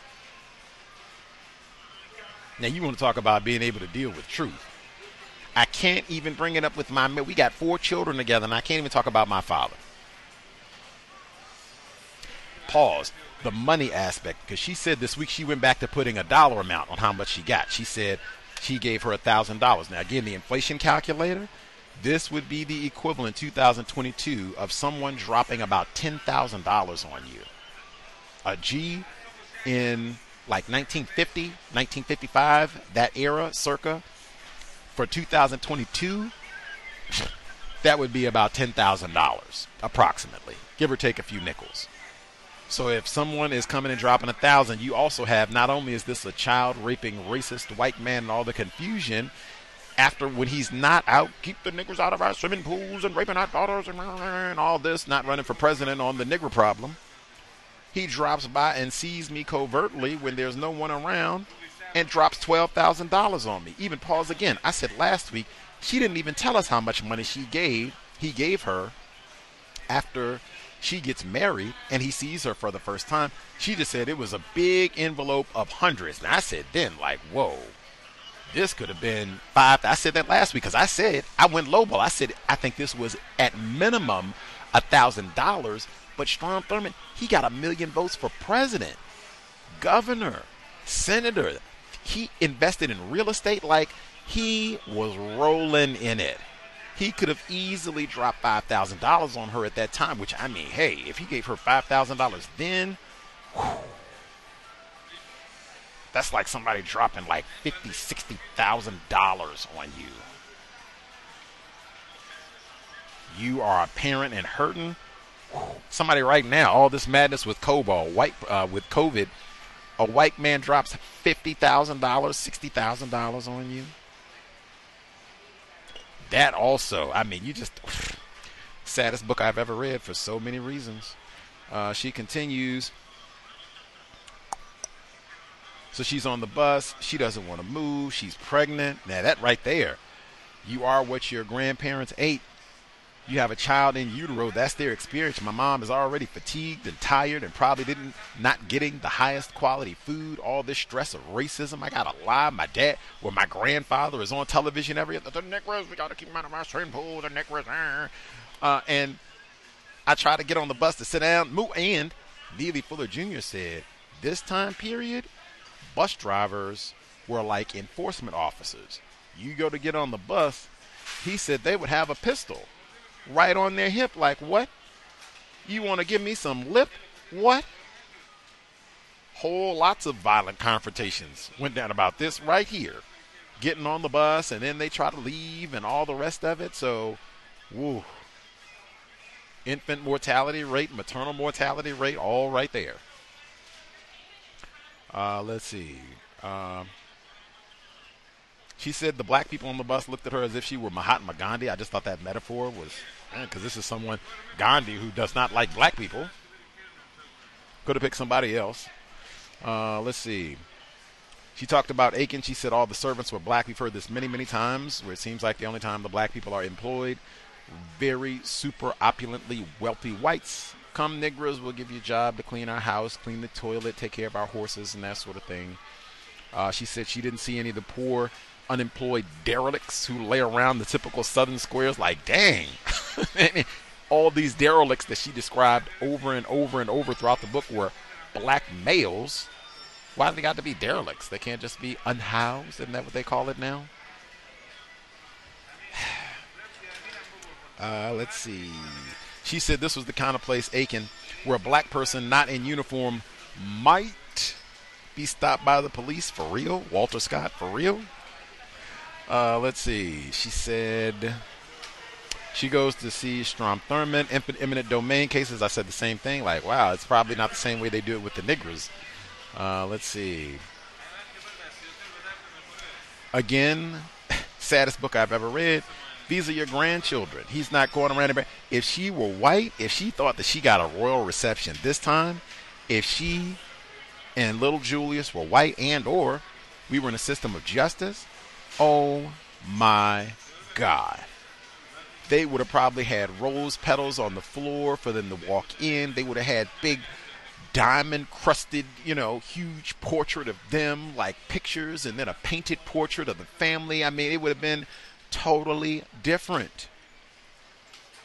He would have doted. He would have had them there when he was sworn in and all that. Oh, look at my little grandchild. Oh, my daughter, my goodness, apple of my eye, and all the rest. Totally niggerized. He could have told them anything. Like when they come up there, he could have told his staff, like, oh, these are the niggers that have worked in my family for years. Like, we just take such great care of them. Oh, yes, they're the best little niggers ever. He could have told them that. Let's see. He talks about he's going to support Eisenhower during their visit. Again, Eisenhower is a German name. We already had our Adolf Hitler mentioned.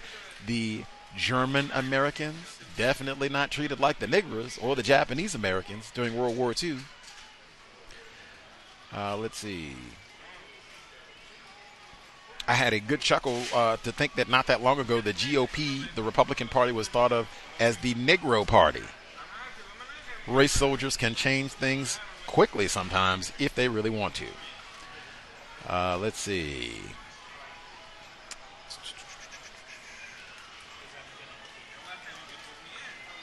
I can't minimize the amount of money.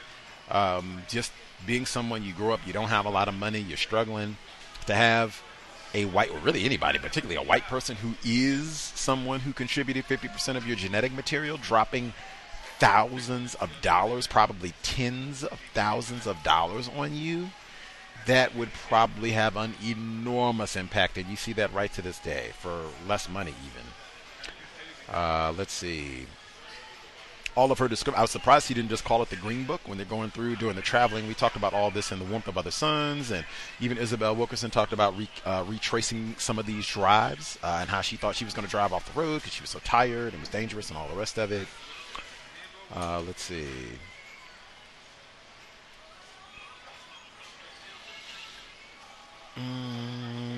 She talks about having all these friendly white neighbors, and I agree. I think Retired Firefighter was saying that it seemed like she was a bit Pollyanna in her description of LA. Again, we did read The Warmth of Other Suns, and we heard a whole lot of black people saying, dang, they got out to LA and were foiled. They had a hard time getting housing. Retired Firefighter talked about the LA Police Department and their long tradition of hiring racists to come out there and work. That was a part of the appeal. Like, hey, forget Kentucky or Arkansas. You can come live in South Southern California and beat up niggers. What could be better? LAPD. And I even thought Natalie King Cole, the late, she talked about growing up out there, someone poisoned their dog and burned nigger into the lawn of Nat King Cole. And I think he beat S.E. Mae Washington Williams and her husband arriving in Southern California. Black Panther Party was out there too. Wouldn't have been a need for all of that if things were so rosy in SoCal. She said they got homesick for fried chicken. Like, Jesus Lord, eat better. The movies come up all the time, so they move all the way out to California. And I mean, we're out in Hollywood. We got to go to the movies now. We go see From Here to Eternity. My God, she is killing them with the Neely Fuller Jr. flicks in this film. That is one he talks about all the time. I've seen that one. That is viewed as like a classic World War II flick. Go check it out if you haven't seen that. We got Key Largo in here already, like running through Neely Fuller's film list. She said none of the Eastern rat rate, none of that Southern hatred. I can only say she is not accurate. There's lots, and I mean, we read The Warmth of Other Suns. Dr. Robert Pershing Foster moved to Southern California, a doctor. He did not say, oh my God, it is amazing out here. It's wonderful. There's no racism. There's no Southern hatred. That's not what he said at all. Not even close. Let's see. I even highlighted, she said that even poor black people in tiny wooden shacks in Watts could get the same cool air. Environmental racism. No, that's not true. I'm sure they got some of the same industrial pollution and environmental racism that I just talked about with the Savannah River site in South Carolina. And the evidence is pretty overwhelming by now, 2022, that no, niggers don't get the same air. Let's see. I'm going to have to think about that in terms of how much empathy we get for Julius from Hurricanes. Because, I mean, man, I'm black male. My wife, her father is Strom Thurmond. She's lying to me and concealing all this money for the longest. I can't get a job. I'm a trained attorney. They even just allowed one of the first black attorneys to come through the law school, South Carolina College and South Carolina State and all the rest of it. And I can't get a job. I mean, whoa. She's making excuses for this lame racist. Like, man, same thing I said about John Henry Washington. Like, I could see how that would be really frustrating for like a billion different reasons. Not that I advocate alcoholism, but wow, or consuming a drink or whatever to deal with it. But I mean, wow. Let's see. Because the segregation factor and other inequities of the South weren't at all obvious in LA. Now, I thought that was different wording. She didn't say they weren't there. She said they weren't obvious. Julius may not have felt as pressing a need to save the world as he had back in Dixie. Let's see. She said Thurmond must have been doing well. He would send 1,000 here, 1,000 there. It was very generous of him. I opened my own bank account and put it away for our children's future. I wanted to give it to Julius, but he was still so idealistic that I was sure he would refuse the money of the racist Strom Thurmond, even if it meant his getting off the assembly line and back to his dream. That money would have felt tainted to him. I said last week, like, man, woo. Especially if this is like I said last week, I don't think he gave her $1,000. I think it's $5,000. Who knows? Today's money, that's like $50,000. That's a lot of money to be like deceiving someone about. You don't tell. She said she was hiding it in jars around the house. Now you open up a bank account. Presumably you don't even tell him. Like, man, all this lying to yourself. You got to lie to your husband. That's what I expect. System of racism, white supremacy, and the product of these tragic arrangements. Let's see. And she identified this as a lifetime gag. Why would you feel that way? This is hush money? Is that maybe that's how she is seeing this? This is the money that I get to be quiet and not say anything about all this. Saddest book I've ever read. Let's see. I've played Gil Scott-Heron's South Carolina on this program so many times. That song, the full title is South Carolina Barnwell. I was like, man, I need to go and do the history of that song. Gil Scott-Heron, who we read in the book club, to see why he made that song and even put Barnwell in the title. Let's see. She says,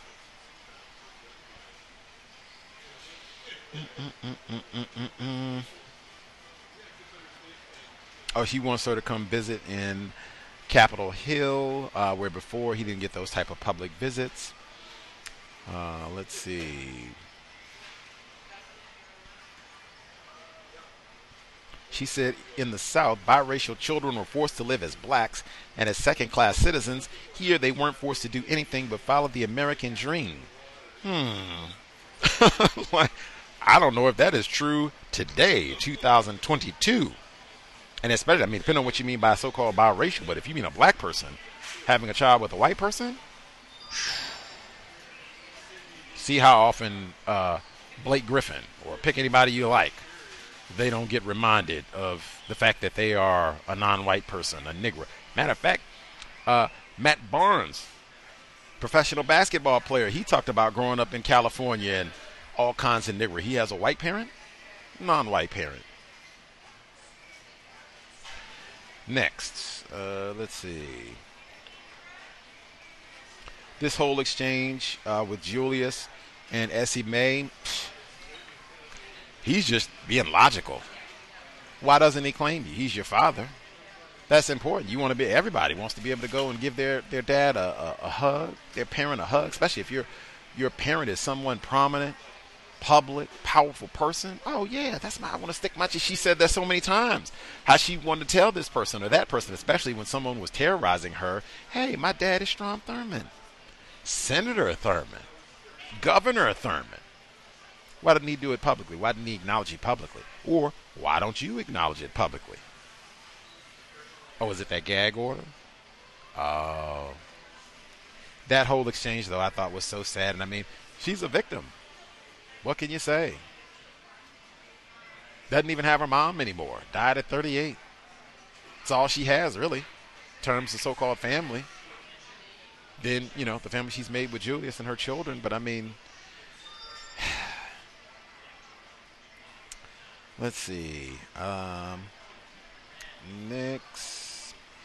And then she even, it's painful for her, like, you know, he's going to use this pulpit, he's going to do something well, and, you know, we can humanize him and all that. And then she sees, oh, he's just going to Southern Manifesto, and, Julius was right. Like, it is the saddest book I've read, and I mean, you know he's right. You've already seen him. We had that tack exchange before where he's, it's just politics, Essie Mae. That's all it is. It's just politics. Get out of here. Oh, worst book ever. Well, not worst book, saddest book ever. Let's see. I thought it was wild. We got through, or not wild, but just important that we got through this entire section. We moved all the way through 1956. Emmett Till not mentioned at all. We've had so many lynchings in this book already, and that was such a momentous moment. I mean, Rosa Parks said, hey, my conduct on that bus was directly influenced by the castration and lynching of Emmett Till. Unless I'm misinformed. No Emmett Till mention at all. Important. Let's see. Anything else? I totally endorse all this about eating correctly and all the rest of it, but I mean, really, again, white people are not ignorant about the importance of eating correctly, correct health and all that. Many of them don't practice that, and they certainly do not promote that with us, Lunchables and all the rest of it, fried chicken, but they know the importance of correct eating. You wouldn't have a system of white supremacy if they were just eating, you know, chicken nuggets every day. Let's see. The vanity. Do I look 56, Essie Mae? Come on. Let's see. I'll pause there. I'll see if any of the other folks have comments they want to get in. Before we get to the second audio segment, I will share. This is from Old Strom, the biography on Strom Thurmond there is a little bit more detail about his filibuster, right, that we heard. He's got to speak up on behalf of the South and them coming in to push them around, tell them what to do, and all the rest of it. So let's see. Give a little bit of extra detail about the filibuster here. Make sure I don't get too far. Okay. So this is from the Bio Ostrom. The Southern Manifesto meant the overwhelming majority of the South's political leadership was urging defiance. Adlai Stevenson, counting on support of Southern moderates and seeking renomination as the Democratic presidential candidate, dispatched Harry Ashmore, a key Southern advisor, to Washington. Ashmore, by now executive editor of the Arkansas Gazette in Little Rock, had questioned Thurman on a radio program there during the Dixiecrat campaign. He recalled trying to get him to talk about something other than segregation, and I didn't succeed at all. Ashmore met in Washington with Olin Johnston, who told him, "It's no use trying to talk to Strom. He believes that shit," and believes is in italics. I'm skipping down. Got pictures with him out bathing suit at the beach with his wife, who's 25 years younger than him approximately, and all this other nonsense. Even got some pictures later in life. Oh, got it. Later in life pictures of him with Armstrong Williams and Coretta Scott King. In fact, 2 times with Armstrong Williams. How about that? Jumping down, continuing. Thurman had set his course. He would take his 1956 respite in Aiken, then return to Washington to resume his role as a symbol of Southern resistance to change. Although Thurman would forever deny he had engaged in racism, same thing he told Essie May, his rhetoric of states' rights always remained attached to the preservation of segregation. He avoided overt race baiting, but for more than a quarter of a century, beginning with the Dixiecrat campaign, he championed with gusto the cause of white supremacy. Skipping down, Thurman was given... here we go. 3 days later, this is a filibuster. 3 days later, Governor Timmerman said citizens should demand that their representatives stand up for what is right, or step aside and let there be elected men with political courage. Who will? Thurman sensed a potential opponent in Timmerman. The next afternoon, Wednesday, August 28th, Thurman again called on Russell, who declined to call a caucus meeting unless a majority of the South's senators requested it. Russell believed the South had gotten the best deal available, that a bargain had been struck, and that you played by the rules, written or unwritten. Thurman was given a 9 p.m. speaking slot in the belief that even if he droned on past midnight, he would get little attention. Thurman apparently already had made up his mind to stage a one-man filibuster, taking steam baths for several days to dehydrate his body so it would absorb liquids without his having to leave the Senate chamber for bathroom breaks, and lose his right to continue speaking. Senator Barry Goldwater of Arizona briefly spelled Thurman at one point, reading a report on military manpower policy, an act that helped develop a strong bond between the two men.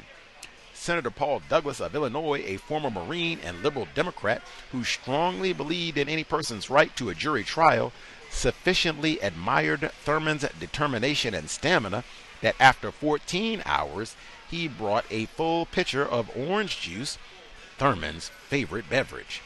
Thurman downed it all during the day, his dehydrated body absorbing the liquid like a sponge. Dent had arranged to have a bucket in the cloakroom if the senator needed to relieve himself, keeping one foot inside the Senate chamber. Thurman needed no relief. Despite Talmadge's reputation as a committed segregationist, by 1958 he had turned the corner on race after Ernest Vandiver won election as governor. As a segregationist candidate that year, he accepted Talmadge's invitation to visit him at his home near Lovejoy, a half-hour southwest of Atlanta. Vandiver walked in to find Talmadge with a group of Atlanta's top black political leaders.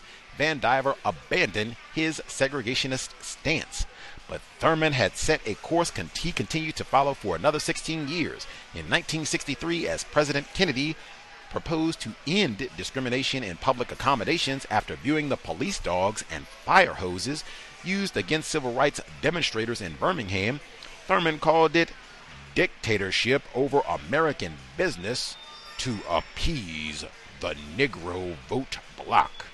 When Congress passed the Civil Rights Act in 1964, Thurman said, "This is a tragic day for America, when Negro agitators, spurred on by communist enticements to promote racial strife, can cause the United States Senate to be steamrolled into passing the worst, most unreasonable, and unconstitutional legislation that has ever been considered by Congress."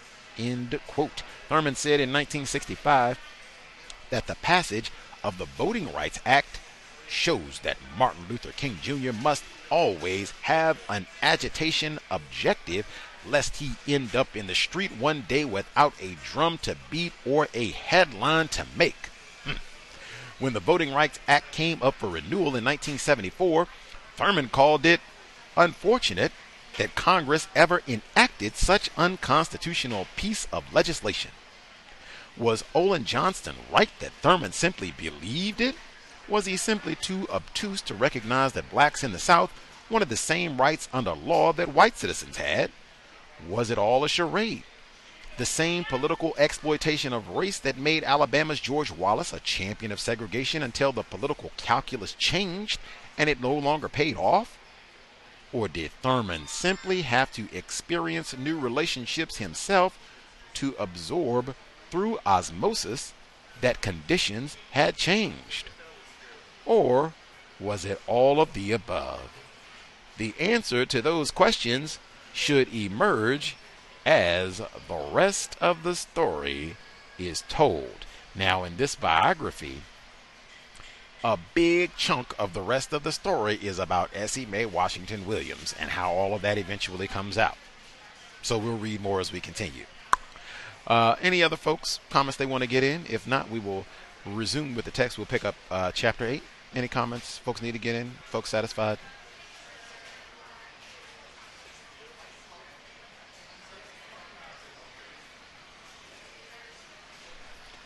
We will assume folks are satisfied, at least for the time being.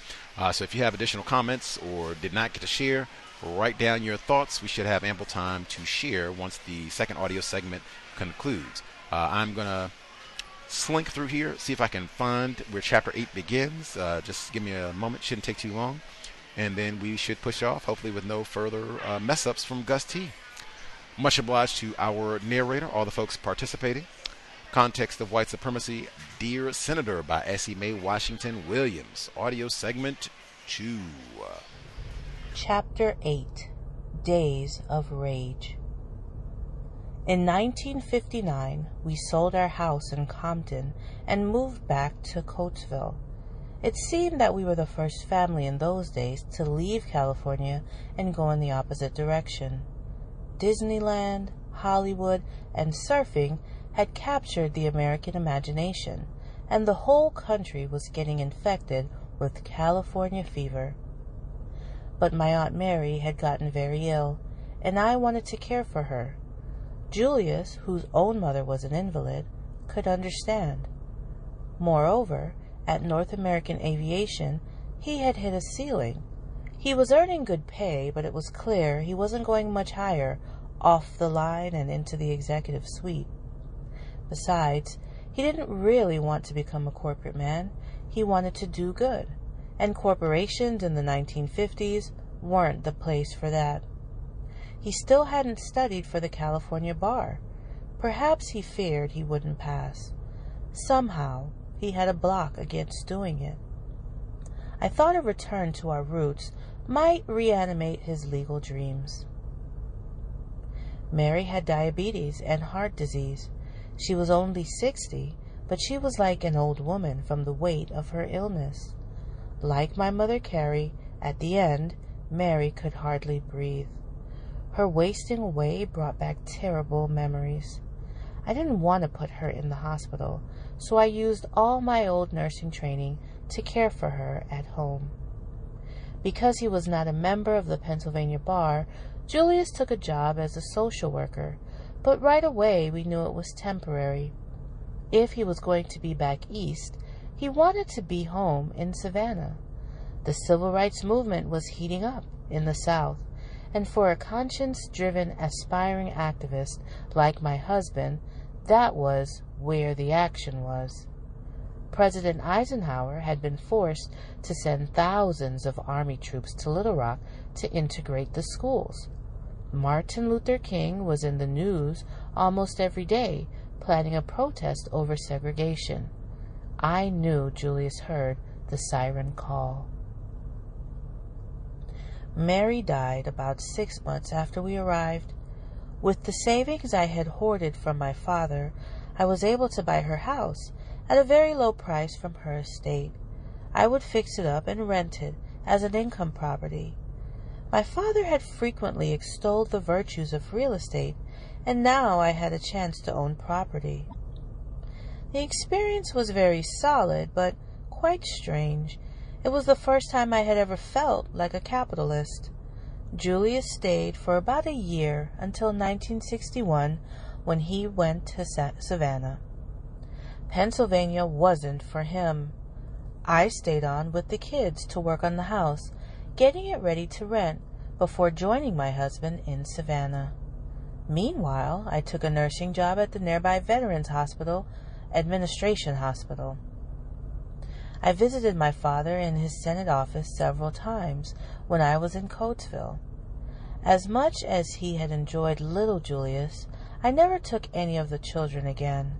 With Julius at home, there was much more tension over my father, who continued to help financially.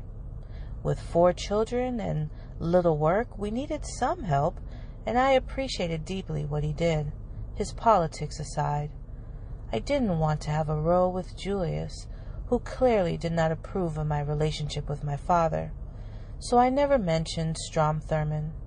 Still, it was hard to avoid hearing about him, as he was constantly in the press as the key Southern bulwark against communism and against integration. I did my best to be away from the television when Julius watched the evening news, for fear of seeing my father railing against Reverend King and getting into a big argument that no one could win. In 1957, my father set a record which still stands for the longest filibuster in congressional history.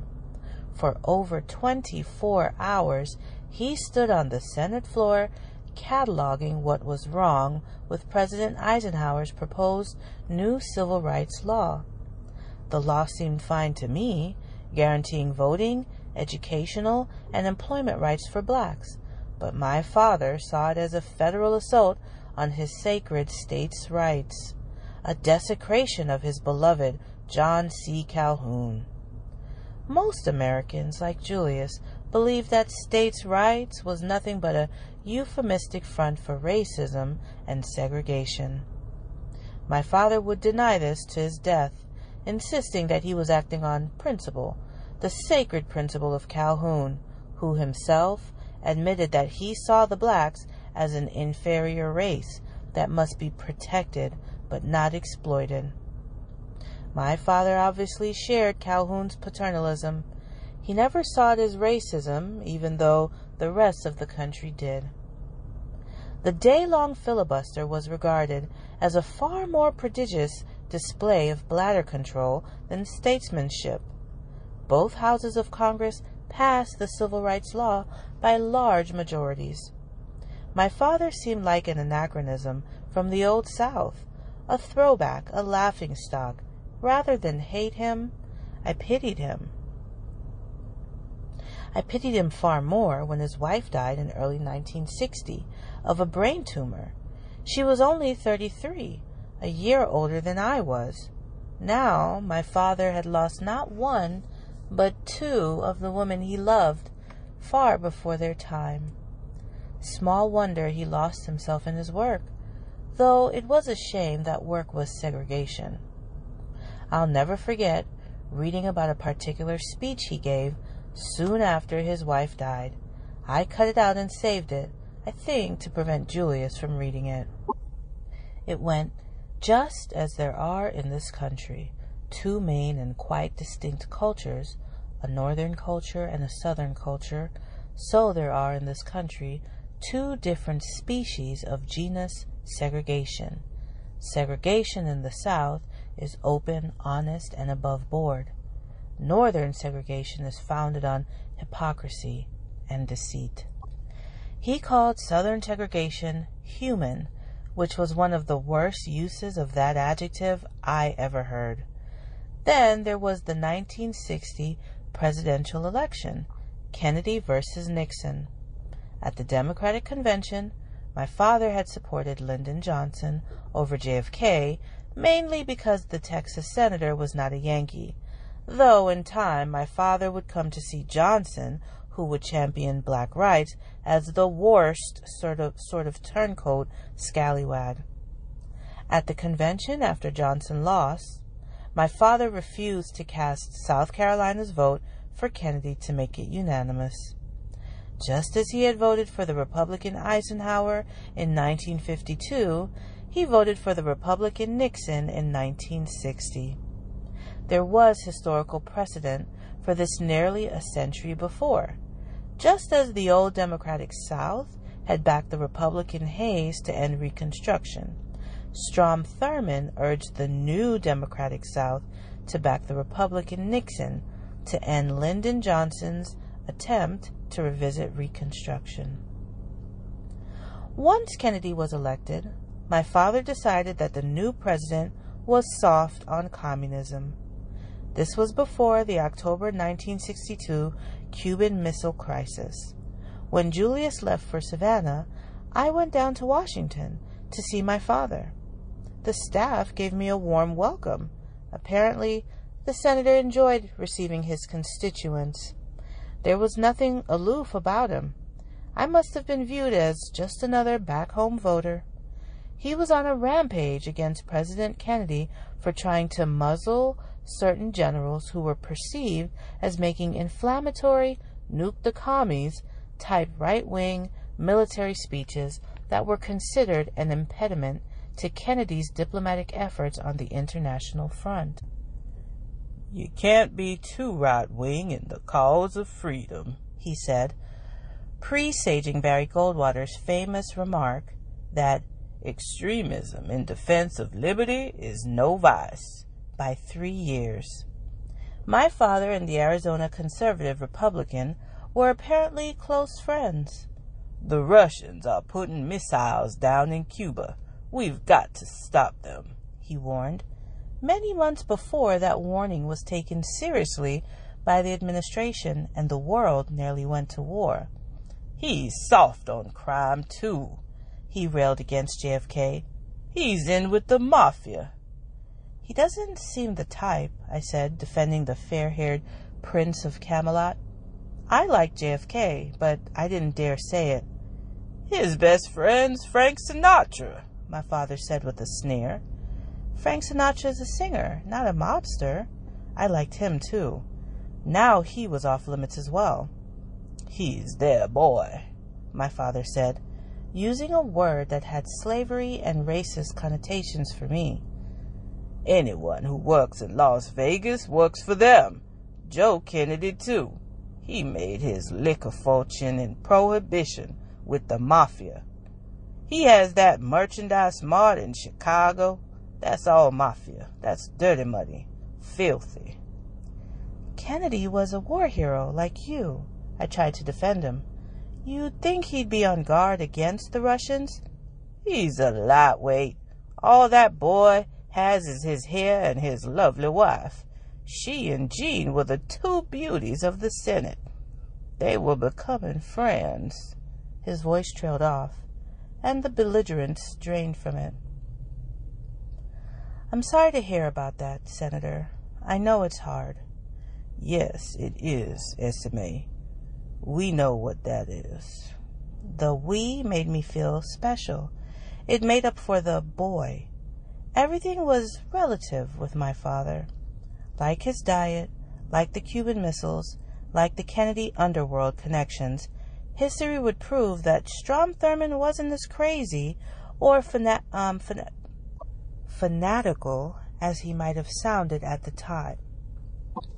By the time I settled back in Savannah in 1962, the civil rights movement was reaching its crescendo, and Julius was at the heart of it, working as a staff attorney in the local office of the NAACP while trying to reignite his private practice with Mr. Mayfield, the one local black lawyer he had been associated with in the early 1950s. The idea that lawyers get rich is a recent one. In Savannah, Julius's clients were so poor that sometimes they could not pay him at all. But Julius wasn't in it for the money. He truly wanted to do right and do good. One of Julius's cases involved a white man who threw lye in the face of a little black boy whom the white man caught peering at him through the posts of a fence. The little boy was blinded. Julius was able to get the boy a large judgment, but it didn't make up for his loss of sight. Despite the victory, Julius was depressed. I did all Julius's typing for him, and he served his own papers. Once, a white man had Julius arrested for trespassing. He refused to believe Julius was a lawyer, and even if he was, the man snarled, "I won't have no nigger serving me papers." I had to bail Julius out of jail on this one. Even though the trespass charges were dropped, and he won the case against the white racist he had served, he didn't feel any satisfaction in his vindication. When Julius was visiting friends in South Carolina, the car his friend was driving was stopped by a policeman in a small-town speed trap, the kind that were always rigged.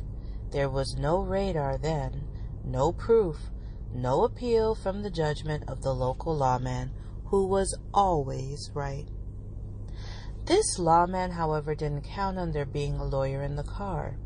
When Julius protested that his friend was under the speed limit and that he was a witness to it, the trooper pulled Julius out of the car and beat him to the ground. He then wrote out the ticket and sped away, leaving a battered Julius to the care of our friends. When I found out what had happened, my first instinct was to call my father. That evil cop, that South Carolina cop, had no idea what trouble was about to rain down on his brutal head. But then I thought better of it. The last thing Julius wanted was any assistance from my father, even to correct a grave injustice. Julius felt, wrongly I believe, that Strom Thurmond was incapable of doing anything helpful as far as blacks were concerned.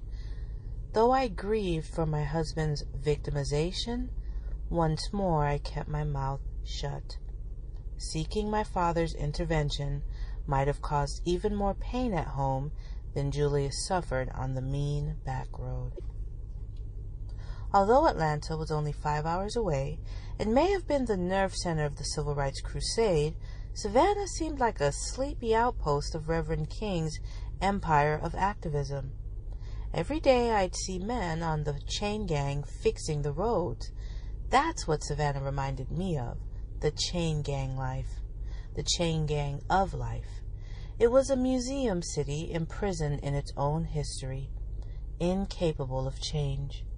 Birmingham, Montgomery, Greensboro, that's where the changes were going on. Savannah was too locked into its own time warp to escape. The whites liked it that way, and the blacks didn't comprehend any other way. Julius was deeply frustrated that his efforts were falling on deaf ears. In 1964, our oldest son, Julius, then 15, became one of the first black students to integrate the high school in Savannah. There were no protests, nor were there any troops. The white people in Savannah were as innervated as the blacks. That summer, we decided to move back to California, which we all had loved so much. We wanted to do the best for our children, and we felt California was the place for them. Even though the Savannah schools were now mixed, I didn't want to raise my children there, nor did I want to go home to Coatesville, not with both of my mothers gone. Besides, There were massive race riots in Philadelphia that year in retaliation to police brutality. The Bull Connors, the brutal Birmingham police commissioner who sent attack dogs into a black sit-in of the world, weren't confined to Alabama. I wanted a fresh start, far from the South, far from the East.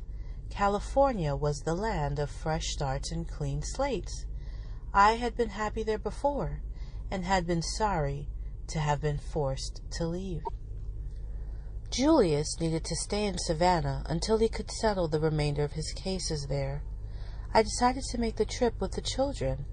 I thought it would be a great adventure for them before we began our cross-country drive in Julius's old black Dodge that he had purchased from our minister. I went up to Coatesville to say goodbye, and I stopped in Washington too.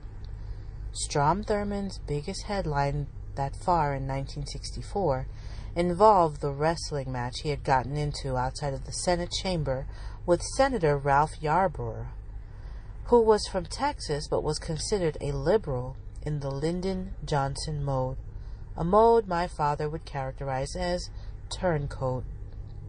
Both my father and Yarborough were 61, but my father, physical fitness fanatic, was far leaner and meaner. He pinned the liberal Democrat to the marble floor and wouldn't let him go until he hollered, "Uncle." Once more I cringed at my father's behavior and how the public saw him. However, in the South, the people saw him as a champ, and I guess he really cared only about how Southerners felt. Yankees to him didn't count. "I'm sick of fighting the Democrats," he told me when I was in his office. Given his grudge match with Senator Yarborough, he must have meant it literally and figuratively.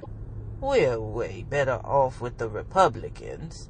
He told me he vastly preferred the Republican front-runner Barry Goldwater to the Democratic incumbent Lyndon Johnson, though he did tell me that he found first daughter Linda Bird Johnson extremely attractive and couldn't understand why she would waste her time with tanned actor George Hamilton. I had the feeling my father wanted to date her himself, regardless of his attacks on her father, regardless of the huge age gap. He was relentless in that way, in pursuit of a woman, in pursuit of a political result. Now he was relentless in his hatred of the Democrats. He went into a litany of Democratic atrocities. The Democrats cowardly backed down from invading Cuba during the missile crisis and lost a great opportunity to free our hemisphere from the Russian threat. The Democrats were plunging us into a pointless war in Vietnam. The Democrats were turning America into a welfare state. The only thing he didn't say was that the Democrats were soft on segregation. I said it for him. "What was that, SMA?" "The Democrats are soft on segregation." "I never said that," he bristled. "Only a million times, Senator." I was leaving for California. Somehow I felt liberated. I would speak my mind for once, and Julius's mind as well. "You say black people are inferior." "I never said inferior. I said different." "Then what am I?" "Are you all right, SMA? What's gotten into you?" "If you mean what you say, how could you love my mother?" He didn't speak for the longest time. He just looked like the wind had been punched out of him. It was a question he never expected to be called to answer, and he didn't. He kept silent. He poured some water from a Poland Springs bottle. He offered me a glass. "No, thank you, sir." "You should drink at least 3 full glasses a day." "Do you look at me as a Negro, Senator?" "I look at you with a lot of pride, SMA," he said, always knowing how to flatter his way out of a tight corner. This time it wouldn't work. "I hate to say this, sir, but you do realize how black people feel about you?" I asked him point blank, amazed at my own boldness. I'm dedicated to the improvement of the Negro race. He was trying to turn this into a campaign speech. I wouldn't let him. Black people hate you, Senator. My husband hates you. I tried to speak up for you, but he hates you. Almost all black people do. They don't see you as a friend. They see you as an enemy, their worst enemy. Is that the way you want to be looked at? He sat silently, astonished at what I was saying. He wasn't angry. He didn't think I was being uppity. He was just stunned. More and more black people are going to be voting. They want you out of office. Do you want them to turn you out, sir? Because if you don't, you better change your ways. I stood up to go. He stood up. He had the envelope waiting. At first, I refused to take it. He pressed it into my hand. You'll need this in California. No, thank you, sir. A little spirited debate never hurt anybody, Esme.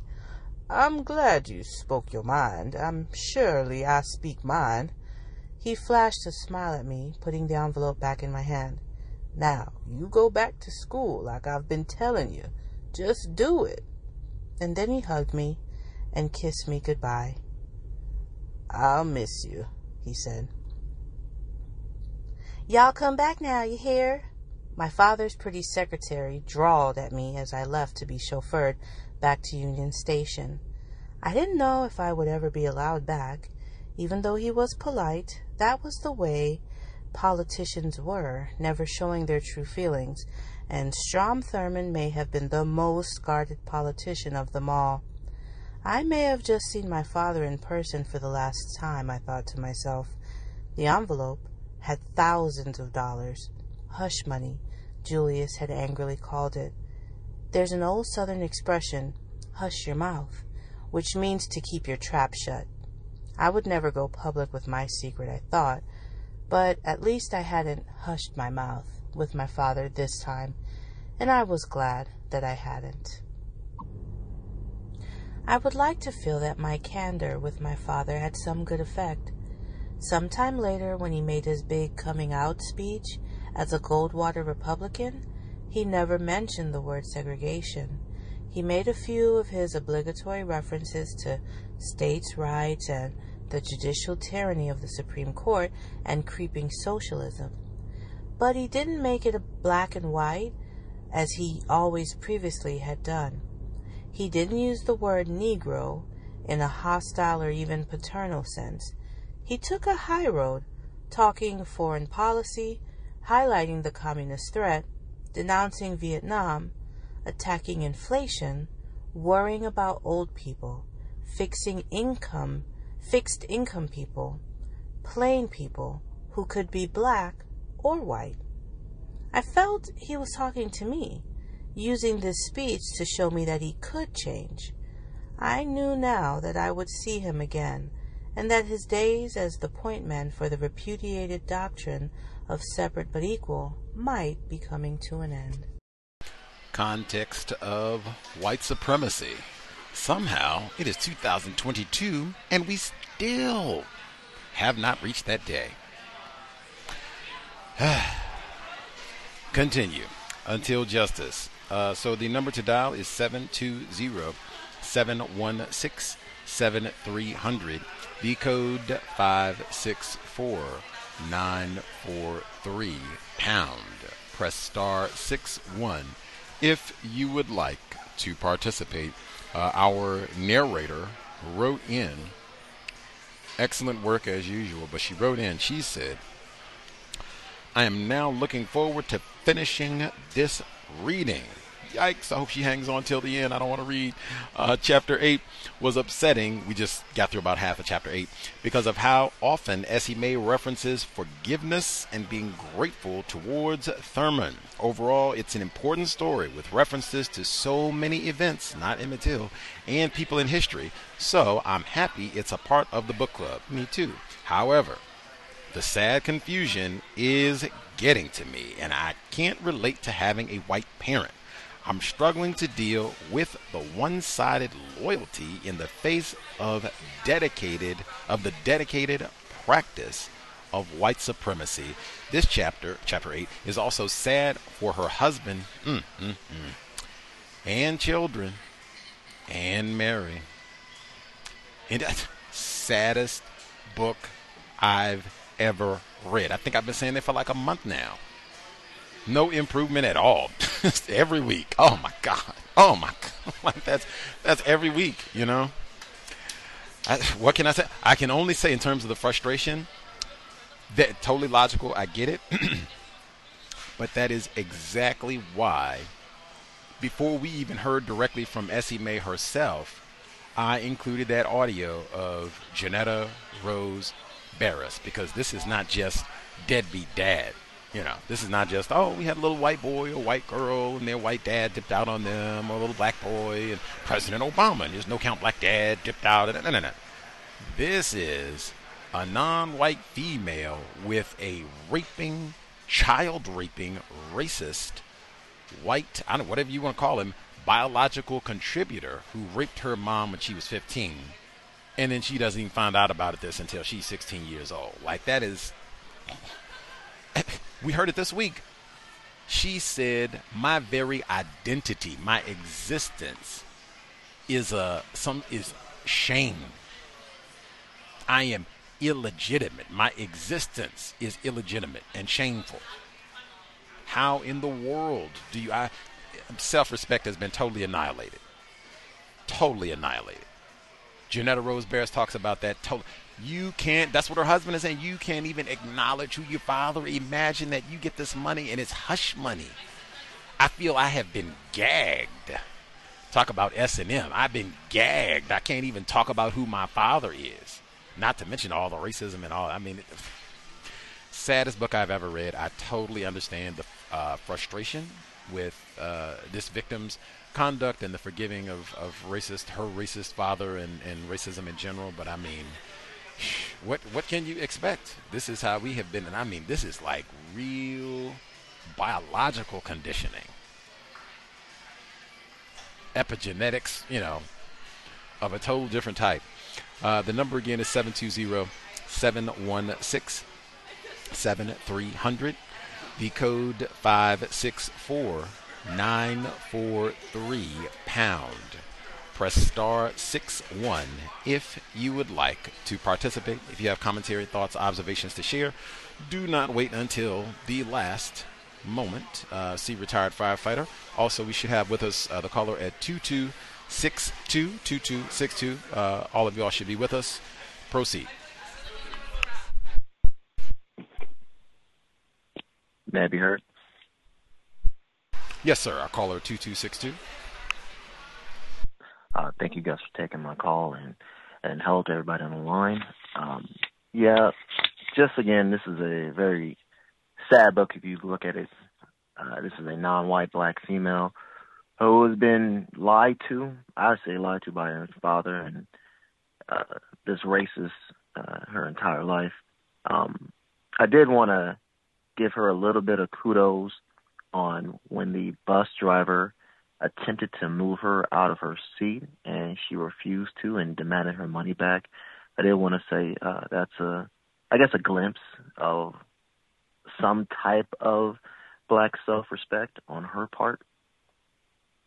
But from some of her other statements, I still think she would prefer to be, white, like a lot of non-white people do. She talked about California glowingly, about it being such a land of I guess, opportunities. And I wasn't born during that time, so I'm looking at it California from now. And for black people, I mean, there's a mass exodus of black people leaving California. So I guess maybe that was a little premature. I was thinking also about the husband Julius and how his drinking kept getting worse and worse. I haven't finished the book, so I hope we don't find out that something unfortunate that happened to him by the end of it. Yeah, that's pretty much all I want to comment on right now. Oh yeah. When she went to, I guess, Washington, and she used a phrase, now I got to see it up close, and it's white marble majesty. I guess that's more anti-blackness, associating white with, I guess, majesty and royalty. And, yeah, I guess that's pretty much it. Thank you for taking my call, Gus. Thank you. I'll be Milan. Those gleaming white monuments in the nation's capital do make an impression. Much obliged, sir. Retired firefighter, do you have commentary on the second portion or just listening? Yes. Once again, very, very disillusioned.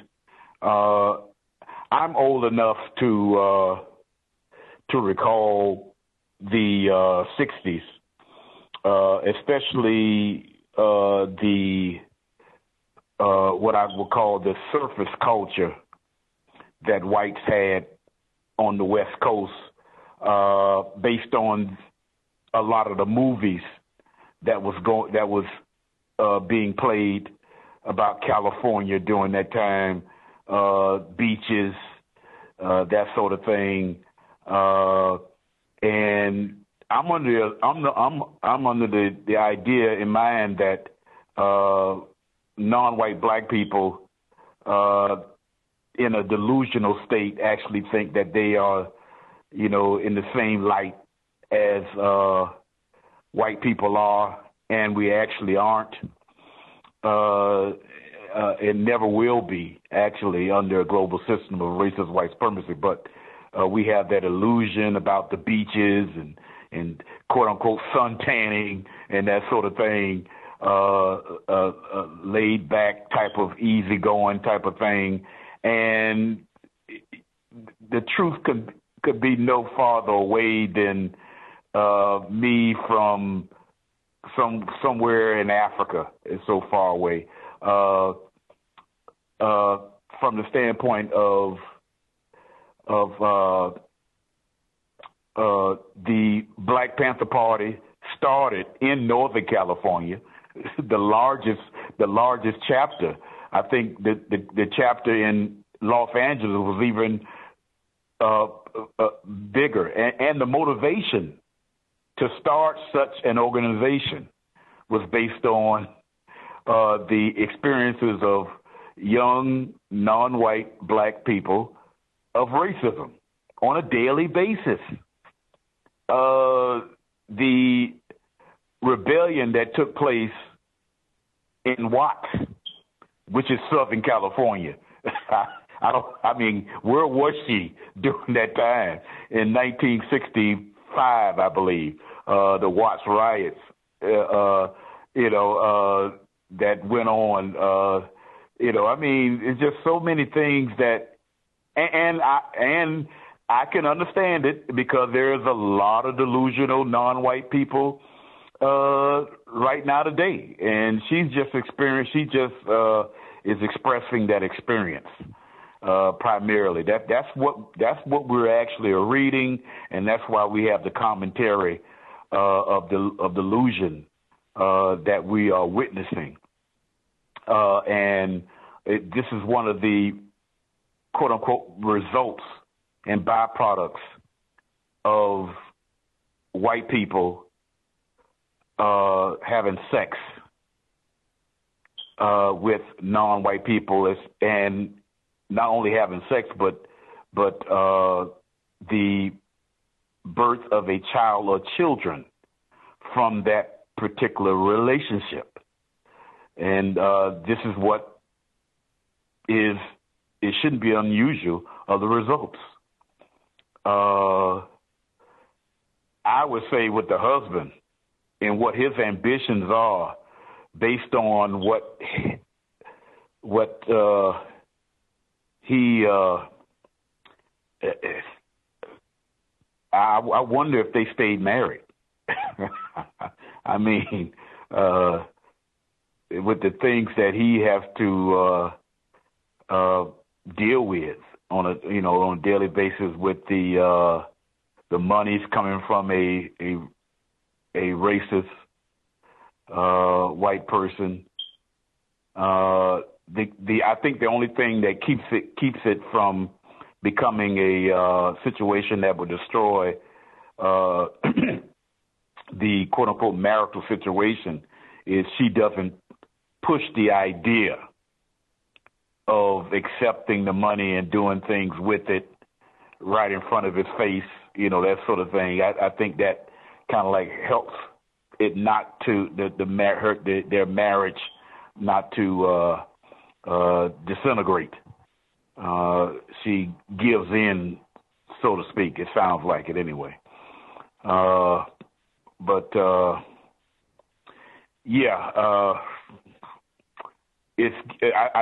think the times now with the book is something like in the mid-'60s. Am I correct on that?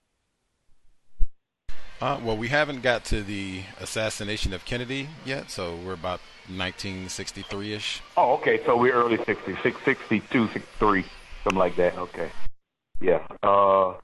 Political-wise, the last thing I'm going to say is our career, because they when you think of Kennedy, you also have to think about his wife, and being that one of Jim Brown's teammates has been a guest on the program several times. He probably can recall that it wasn't him and Jim Brown, but another teammate of Jim Brown's at the same time. That's in the NFL Hall of Fame. They got in an argument over the idea of the most beautiful woman in the world, or something like that, being Jacqueline Kennedy, and arguing over the fact of that. To whereas Bobby Mitchell is the other person, and it came to the point where Jim Brown almost started a fist fight with Bobby Mitchell over the idea, and these are some of the things, these are some of the habits that we pick up from being under a global system of racist white supremacy, the confusion, that we spend a lot of time wasting time, on the subject as opposed to really having an understanding of what racism is and how it works. We basically fall into a culture where we actually admire them to a point, and I think that's part of her biggest problem that she has. That she has this admiration for white people. That's really is not healthy. That's all I have to say. Thank you. Much obliged, retired firefighter in Florida. Watching a lot of television, having a white parent. Those are things that will definitely promote the admiration of white people and not thinking of them as racists. And it seems like we've got lots of that all throughout this book. Raping white people, and then TV, at a time when most black people did not have a TV. Amazing. Now, as much as she's talked about television in this book, think about that for all the folks where you don't just have a television that is like 50 times bigger than the TV that they had at this time, which was none. It's a television in every room, and you're walking around basically with a television in your hand all the time, just on the phone and whatever other tablet and what have you. So if you thought, wow, all the influence of television, as I said, at a time when you didn't have that many TVs and you didn't even have a whole lot of black programming. She's, going berserk over Nat King Cole's show and, a few other tidbits here and there. Wow, where you actually do see black people on TV and they maybe aren't cutting a fool? Maybe. Reading more important than watching television. Let's see, get to some of the notes that I had for this week. Get some of the listeners first. Make sure I get all those in. One of our investors, he wrote in. This is for Chapter 8, Number 1. The 1957 longest filibuster, the Senate rule, which has been used repeatedly to block legislation that would benefit black people. See, the Senate filibuster is another monument to white supremacy. Tear it down. David Litt in The Atlantic, June 7, 2020.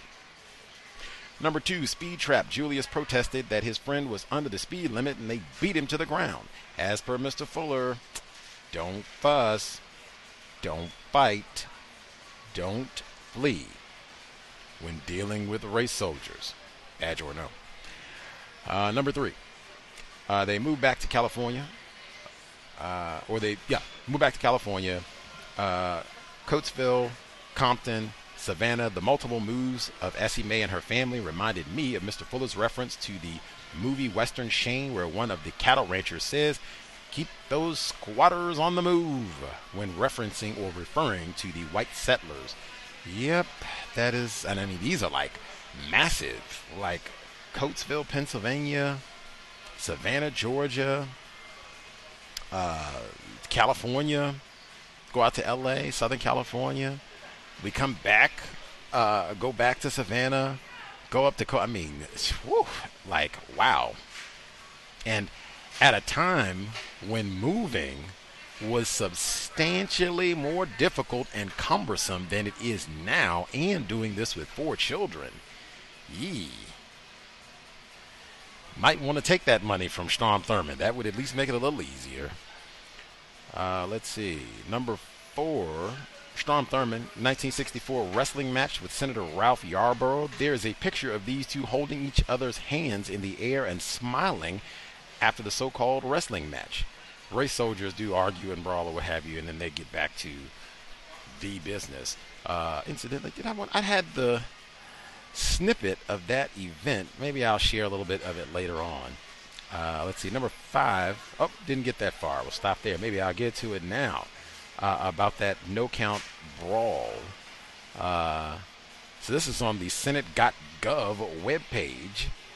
Senators wrestle to settle nomination. Oh, in the text, we did get past the Kennedy assassination, but strangely, she didn't say anything about that either. I find both of those. Emmett Till, more so, you can't talk about everything in the book, and we are getting close to the end, but those are like 2 enormous events. I would say in the last 75 years, those are probably, if we're talking about events, the Kennedy assassination, like in the world, like that is on the top 10 list of like most important events in the last 100 years in the world. Absolutely.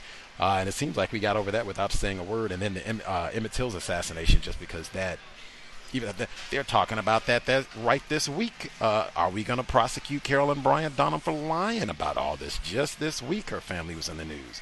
Anywho, the Senate.gov website, July 9, 1964, Kennedy has been assassinated.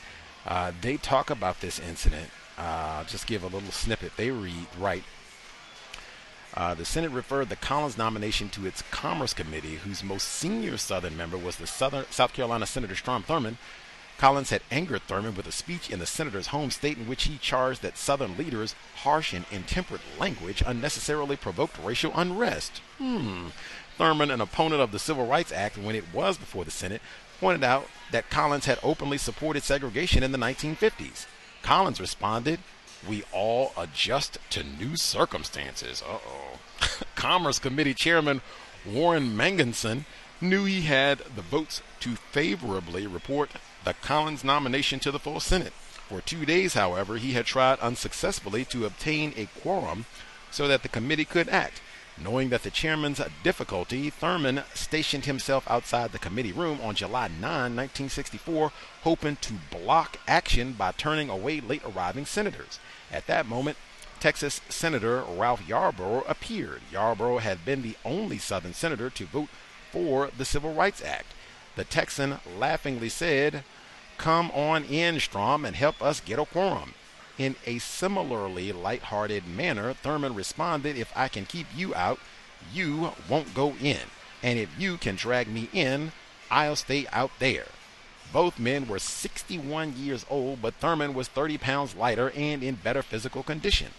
After a few moments of light scuffling, each senator removed his jacket. Thurman then wrestled the increasingly out-of-breath Yarborough to the floor. "Tell me to release you, Ralph, and I will," said Thurman. Yarborough refused. Another senator approached and suggested that both men stop before one of them suffered a heart attack.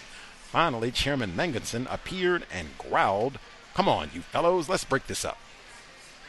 Recognizing a great exit line, Yarborough grunted, "I have to yield to the order of my chairman." The combatants did their best to compose themselves and entered the committee room.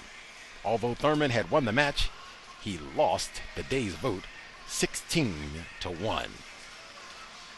All of this, we did read Pitchfork Ben Tillman, The Reconstruction of White Supremacy. We read that in the This is exactly what we read. Duels, remember that? You've offended me. I'm mad. I'm going to go smack a white man in the face, and now we can go have a duel. That was all throughout. All of these folks have statues. This is what we're celebrating. Brawling and grappling in the floors of, what is this, the House? The Senate? That's what we want to memorialize? Yeah, Strom Thurmond. Woo! Tacky, classless, that's the whole tradition. That's all like a Dylan Storm roof. What they said, the fruit doesn't fall far from the tree. This is what I would expect. South Carolina, through and through. And then the brag. I told you, Preston Brooks, that she talked about in the book, the caning of Sumner, Charles Sumner, they named a town in South Carolina after Preston Brooks. Called it Brooksville. That's white culture. Notes that I took for chapter 8. Let's see.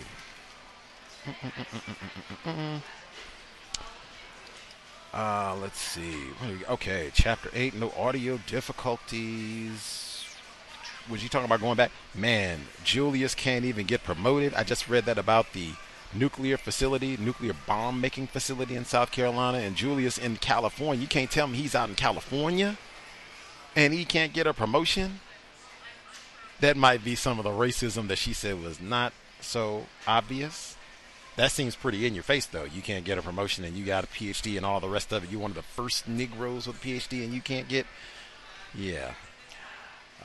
Mary died 6 months after we arrived. With the savings I had hoarded from my father, I was able to buy her house at a very low price from her estate. Like, she doesn't even say how old she is, but I mean, this is not that much further from when Carrie Butler died. So, I mean, it's not like Mary didn't live to be 100 either. Doesn't sound like she lived to be 80, 90, none of the above. I mean, man. System of white supremacy racism. Strom Thurmond, again, lived to be 101, almost. And these black people are dying. I mean, even for black males, this would be bad, but you got black females dying. Her mom died at 38. Man. Let's see. She visited. And again, the fact that she's naming the amount of money that her father's giving her and saying that he gave her $1,000 and thousands sometimes, that just further reinforces for me that he probably gave her like $5,000, could have even been $10,000 when he saw her the first time after her baby was born and she had gotten married, first child was born. 5,000. The lowest figure I will guess is 5,000. He easily could have dropped 10 G's on her. He was just running for president. Super wealthy. You heard bragging about the real estate. He had lots of money. He easily could have dropped 10 G's on her and probably would have dropped even more than that if she had been white. I don't even think he had children at the time. 5, 10, who knows? And that's not even with the inflation calculator. Again, today's money, I'm saying that I think he probably dropped somewhere in the range of like $50,000, $60,000 and up. But I mean minimum $50K. And then all these other, subsequent handoffs and such. Major part of the confusion. She says she never took the children back again. With Julius at home, there was much more tension over my father, who continued to help financially. With 4 children and little work, we needed some help, and I appreciated deeply what he did, his politics aside. Hey, you are a parent. Children have to eat, period. I don't want to hear nothing about, dad is a racist and we can't take this money, and so we got to have pride and starve. And children don't want to hear nothing about that. And I totally understand it. Like, you take the money, do constructive things and all the rest, especially if white people aren't going to give you a job. We directly, indirectly get all of our nickels from individuals classified as white anyway, directly or indirectly. So, I mean, hey, whatever. You can give it to me for coming in and working this job. You can give it to me for sitting at home. You can give it to me as your hush money for raping my wife's mother. But you give it to me regardless. So, whatever. Just being honest with myself about that. I can totally understand the frustration and all that. But, I mean, hey, let's do something constructive with it. Take care of these children and, let's see. Again, that's just name calling. I would challenge anybody. Essie Mae, she's a teacher. Strom Thurmond, teacher. Anybody. What is communism? And give me a definition that makes sense, is going to hold for all time, that you don't have to come back and change and update every other 6 months. All that is name calling. She said, I did my best to be away from the television when Julius watched the evening news for fear of seeing my father railing against Reverend King and getting into a big argument that no one could win. That's the saddest book I've ever read. How do we get into an argument? So Strom Thurmond comes on, that no good nigger, king, communist, lying, nigger, and messing up democracy. So Julius, oh God, there's your father again. How was that an argument? Well, unless well, that's just politics. He doesn't really mean that. COINTELPRO is happening in the midst of all of this as well. Continuing. She said her father saw the Civil Rights Act from Eisenhower, German-American president, as a federal assault on his sacred states' rights, the religion of white supremacy. Let's see, insisting that he was acting on principle, the sacred principle of Calhoun, who himself admitted that he saw the blacks as an inferior race that must be protected but not exploited. See, white people don't do any of the protecting. They just do if it was about protection, you would set up lots of adequate schools, well-funded schools to take care of the poorly niggers. They don't do that. And you certainly wouldn't be coming around and raping nigger children. Let's see. She used the cow's word. My father seemed like an anachronism from the old South. Like, woo! Cows wasn't using that one for a while. And I had to say, I do not agree. There are tons of individuals like him now, and certainly of that time period, like he's crushing it. She said he got 1 million votes for president, crushed it when he went for re-election. For senator, stayed in office for decades. I think he still has the record for longest serving member of the Senate. What are you talking about? An anachronism. No, I have to pick out some other things that are anachronistic thinking. Going back to the motherland, that is anachronistic thinking in 2022. Many other examples I could give. Let's see. She said that not only is he an anachronism, she thinks he's a laughing stock. Rather than hate him, I pitied him. I don't know. What's pitiful about him? He's a white man. He gets to rape children whenever he wants to. He can marry, go around and groom teenagers, children, to be in sexual activity with them. His first wife, who passed away, married her when she was 22, but she caught his eye at 15. That's in his biography. He remarries and gets him another young thing. I guess that's next week. We'll be coming up on the remarriage. He's got enough money to give thousands to his illegitimate nigger offspring that he didn't even see for 16 years. What's the pity? He was governor, senator, has an institute named after him, ran for president, on the cover of Time magazine. He has a better life than your husband ever did. What's to pity? I can brawl on the floor of the U.S. Senate. I don't even get disciplined. So what? I'm a white man, can do whatever I want, basically. What's the pity? confusion. Let's see. She said, oh, man, see, this is what I mean, the confusion. This is, at least for me, I have not been mad at her in reading this book or frustrated by her. I'll say it that way. Not mad. I haven't been frustrated with her in reading this book because it's just the sadness is so overwhelming, and I expect it. I expect this from black people who have 8 black grandparents who were all born in Savannah, Georgia. I would expect this type of confusion still. And she said that's what she saw. Complacent black people. That's what this system produces. Conditions us to think and behave that way. TV a big part of it. She says, I pitied him far more than his wife when his wife died in early 1960 of a brain tumor. She was only 33. Of course he married her at 22. 21. A year older than I was. Now my father had lost not one but 2 of the women he loved far before their time. Now,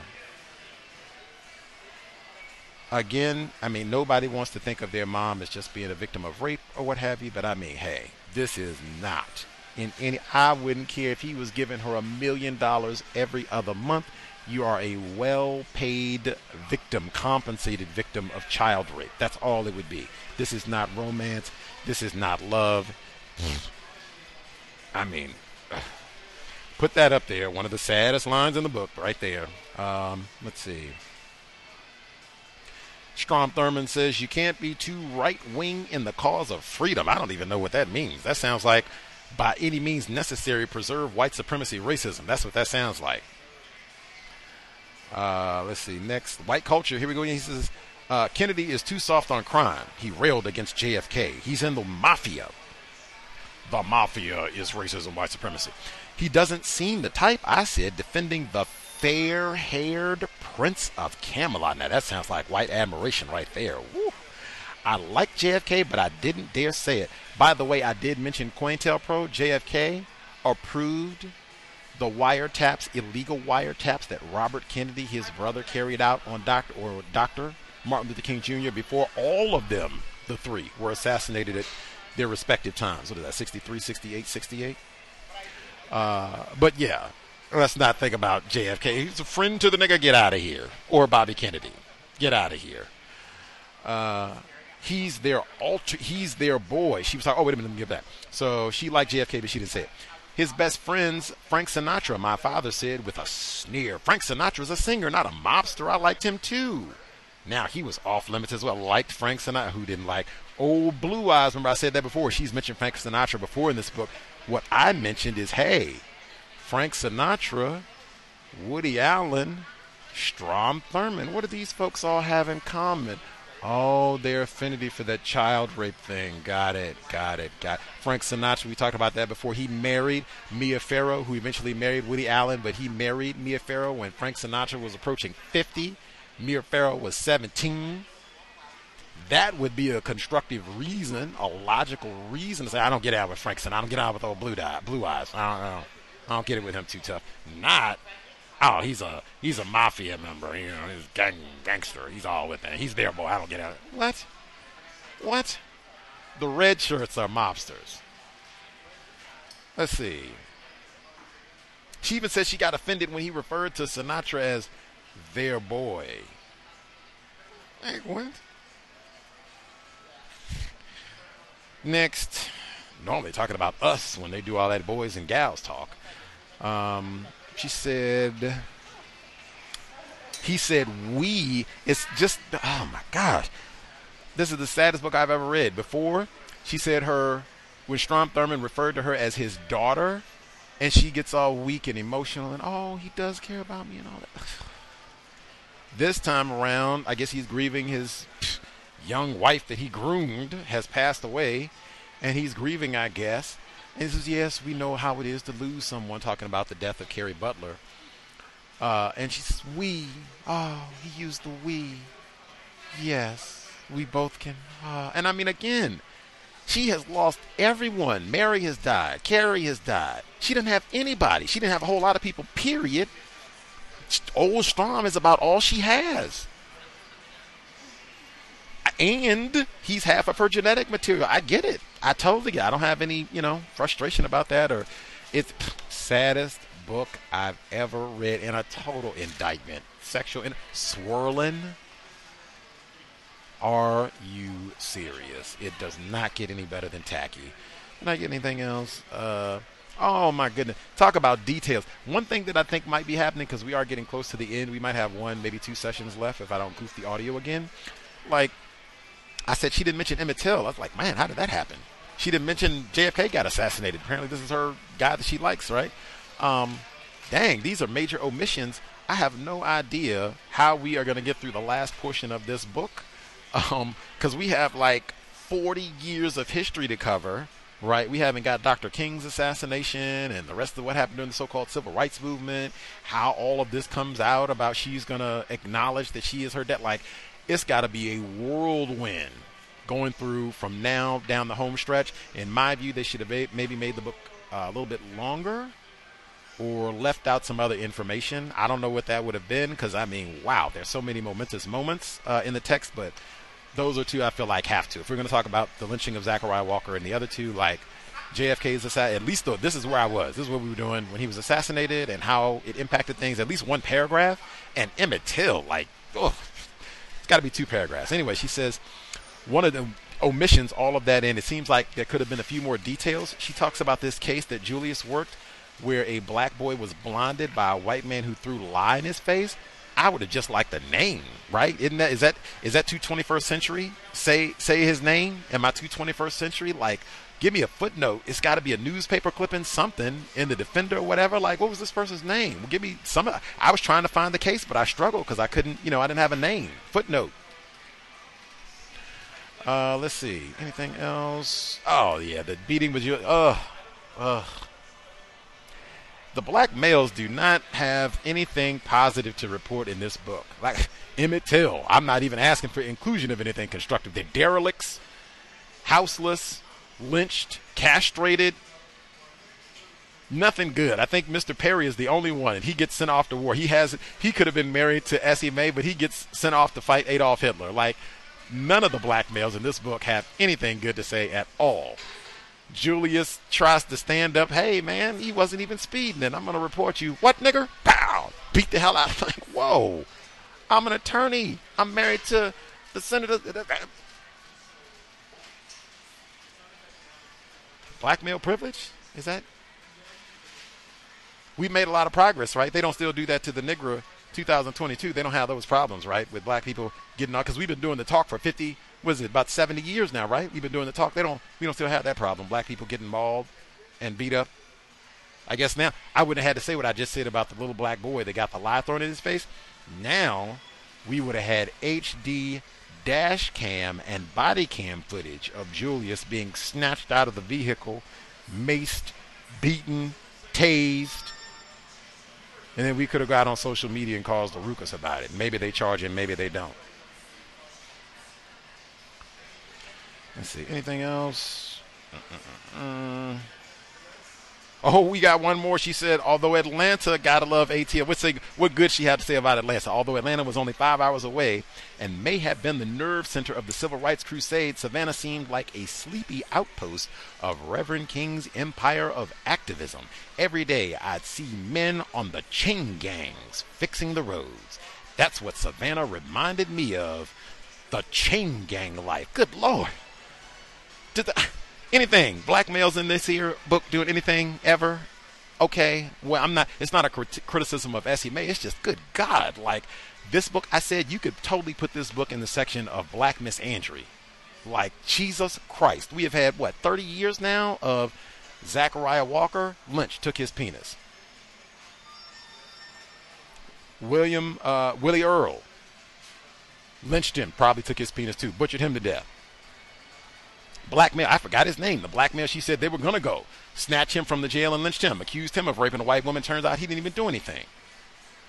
Untold numbers of black males all over, from Pennsylvania down to South Carolina. Derelict, houseless, no job, drunkards.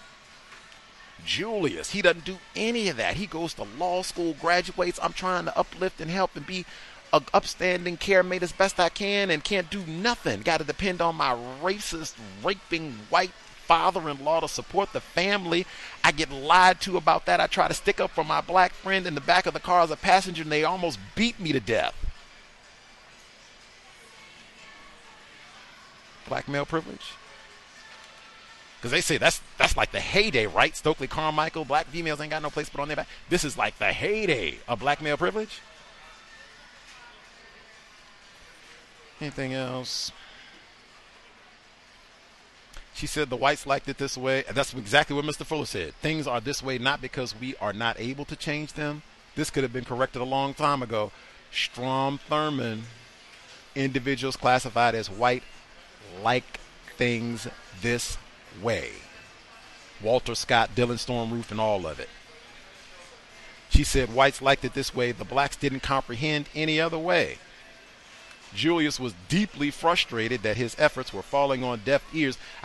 Blacks didn't comprehend it any other way. When you got Strom Thurmond, Ben Tillman, white millions who say we will die before we let you go to school, yeah, you might have a whole lot of black people who are stupid and do not accurately understand things, including Gus T. Last thing, she said white people in Savannah were enervated, as were the blacks. Now, this was about Julius being one of the first black students to so-called integrate the high school at Savannah. In this context, enervate means to feel drained of energy or vitality. I submit that that is not accurate. White people in Savannah or anywhere else at this time, 2022, I have never seen any evidence that white people are lacking vitality and energy to combat white supremacy racism. And in fact, same thing that was said at the beginning, John Hockenberry, also accused of sexual misconduct. Strom Thurmond didn't lose the war. White people were not enervated. Nicole Hannah-Jones, who has a white parent just like Essie Mae Washington Williams, she has done lots of reports way before the 1619 Project saying, hey, so-called school segregation is the same or worse now than it was 60 years ago. So no, white people were not enervated. What they did was build lots of private schools and move things around so either their children were not in the same school with Negroes or they were not in the same class, which is why we have a report, I think, this weekend talking about so-called advanced classes. In the AP classes, you got the same thing, no Negroes or one Negro. And that's not just in South Carolina. That's widespread problem and has been for decades since I was in school. So enervated, great. We got any folks, younger listeners? Hey, put that one. Oh, they are canceling the SAT, so you might not have to take that. ACT and all those standardized tests. You just put that one in the bank to use for your own vocabulary, strengthening your word choice. But no, white people, Strom Thurmond lived to 100 or almost 101. He was not lacking vitality as a race soldier. Pause there. We will not wrap up. We probably have 2 or 3 of these left. Anyway, oh, wait a minute. I didn't even get it. Last 2 I'll get in, then we can wrap up. She said she has this next conversation with her father, and she says, did you or how could you love my mother? And she says he didn't speak for a long time and all that. She keeps coming back to this repeatedly. I don't think Strom Thurmond had the heart to just keep it real. Like, you're a Negro. Because she asked him, do you see me as a Negro? Of course, I already told you that. You asked me to go to Clemson? What is wrong with you? Are you thick? Of course, he keeps talking to her like she's stupid. She made a point of that last week. But of course, do I have to spell it out for you? Yes, you're a nigger woman. Carrie was a nigger woman. We've loved raping nigger women for years. You're my favorite nigger woman. Or maybe Carrie was my favorite nigger woman, but you're still a nigger. Being confused about that, being unwilling to accept that. Dr. Welsing talked about that, how we conditioned to not be honest just with ourselves. Did you love? What are you talking about? You can't even take 5 steps. I said, hey, oh, you're not feeling well? I'm all about health and vitality and eat these lima beans, eat this cabbage, get those Brussels sprouts, put that fried chicken down. You can't even get me a doctor. I'm your best side piece and you can't even... Oh, let me get you. You can't go to my doctor. You know, we'll get you somebody up there in Pennsylvania or whatever. Away from that. Fine, you could do it that way. You got thousands. That's probably some of it too. I let the little nigger woman of your mom die and didn't look out for her or whatever. So here, take, $10,000 here. Let me make sure I tell you, don't eat that fried chicken. Don't eat that fried chicken. Don't eat that fried chicken. All that, but I mean, God. And again, it's not a critique of her. This is what I expect when you have confused someone this is exploitation in the worst way. So the whole Negro, did you love my money, gets that one. And then when she does the whole thing about black people hating you and changing all that, like, I don't even care. Like, I'm pretty sure Carrie Butler's parents hated Strom Thurmond. Anybody out there with offspring, a white man is raping your daughter or son at 14, 15 years old. I'm sure if you hate anybody, you hate that white man, that white woman. Strom Thurmond's not ignorant about that. White people are not ignorant about that. We get confused about that, but I've been making it my business to have you all suffer so you can clean my toilets. And I can rape your children generation after generation, and you think that I think you all like me? Think I'm your homie? If anybody's confused about racism, almost done with the book. Much obliged for folks' patience. As I said, botch the audio. I will have it correct next time. In fact, the archives probably will be straight. Much obliged to our narrator for doing a spectacular job. Hopefully I won't botch the great recordings anymore. Other folks will be here for tomorrow for Neutralizing Workplace Racism. Should be back same time next Thursday to continue. I think we have 2 more segments, and then we should be all done. With that, sobriety would be best under conditions of white supremacy. That is one right there. If you want to take care of your kidneys, eating well, put that fried food down, no liquor. In addition to being sober, if you're out and about, no confrontations with strangers. We should be thinking, hey, this person's out being rowdy and hostile. They might be armed. If you didn't leave your residence prepared to kill and or die and face down a potential armed mob, person might not even be by themselves, hey, exit. You can call enforcement officers as you are exiting. If you're in a vehicle, you're buckled up, you're sober, you are not on the mobile phone. We need all of our attention, mindful of what's happening around us, and we're doing the small things that we can to minimize contact with race soldiers, badge or no. All of that said, Creator, we ask that you help us remain patient with other black people, victims of white supremacy. We ask that you help us remain patient with ourselves. Remind us to demonstrate the highest levels of black self-respect at all times, in all places, each and every time we are in contact with another black person. It has been time. Replace white supremacy with justice immediately. Cow signing out. Thanks all for tuning in. Nigga, you so brainwashed. I'm a victim, brother. Problem.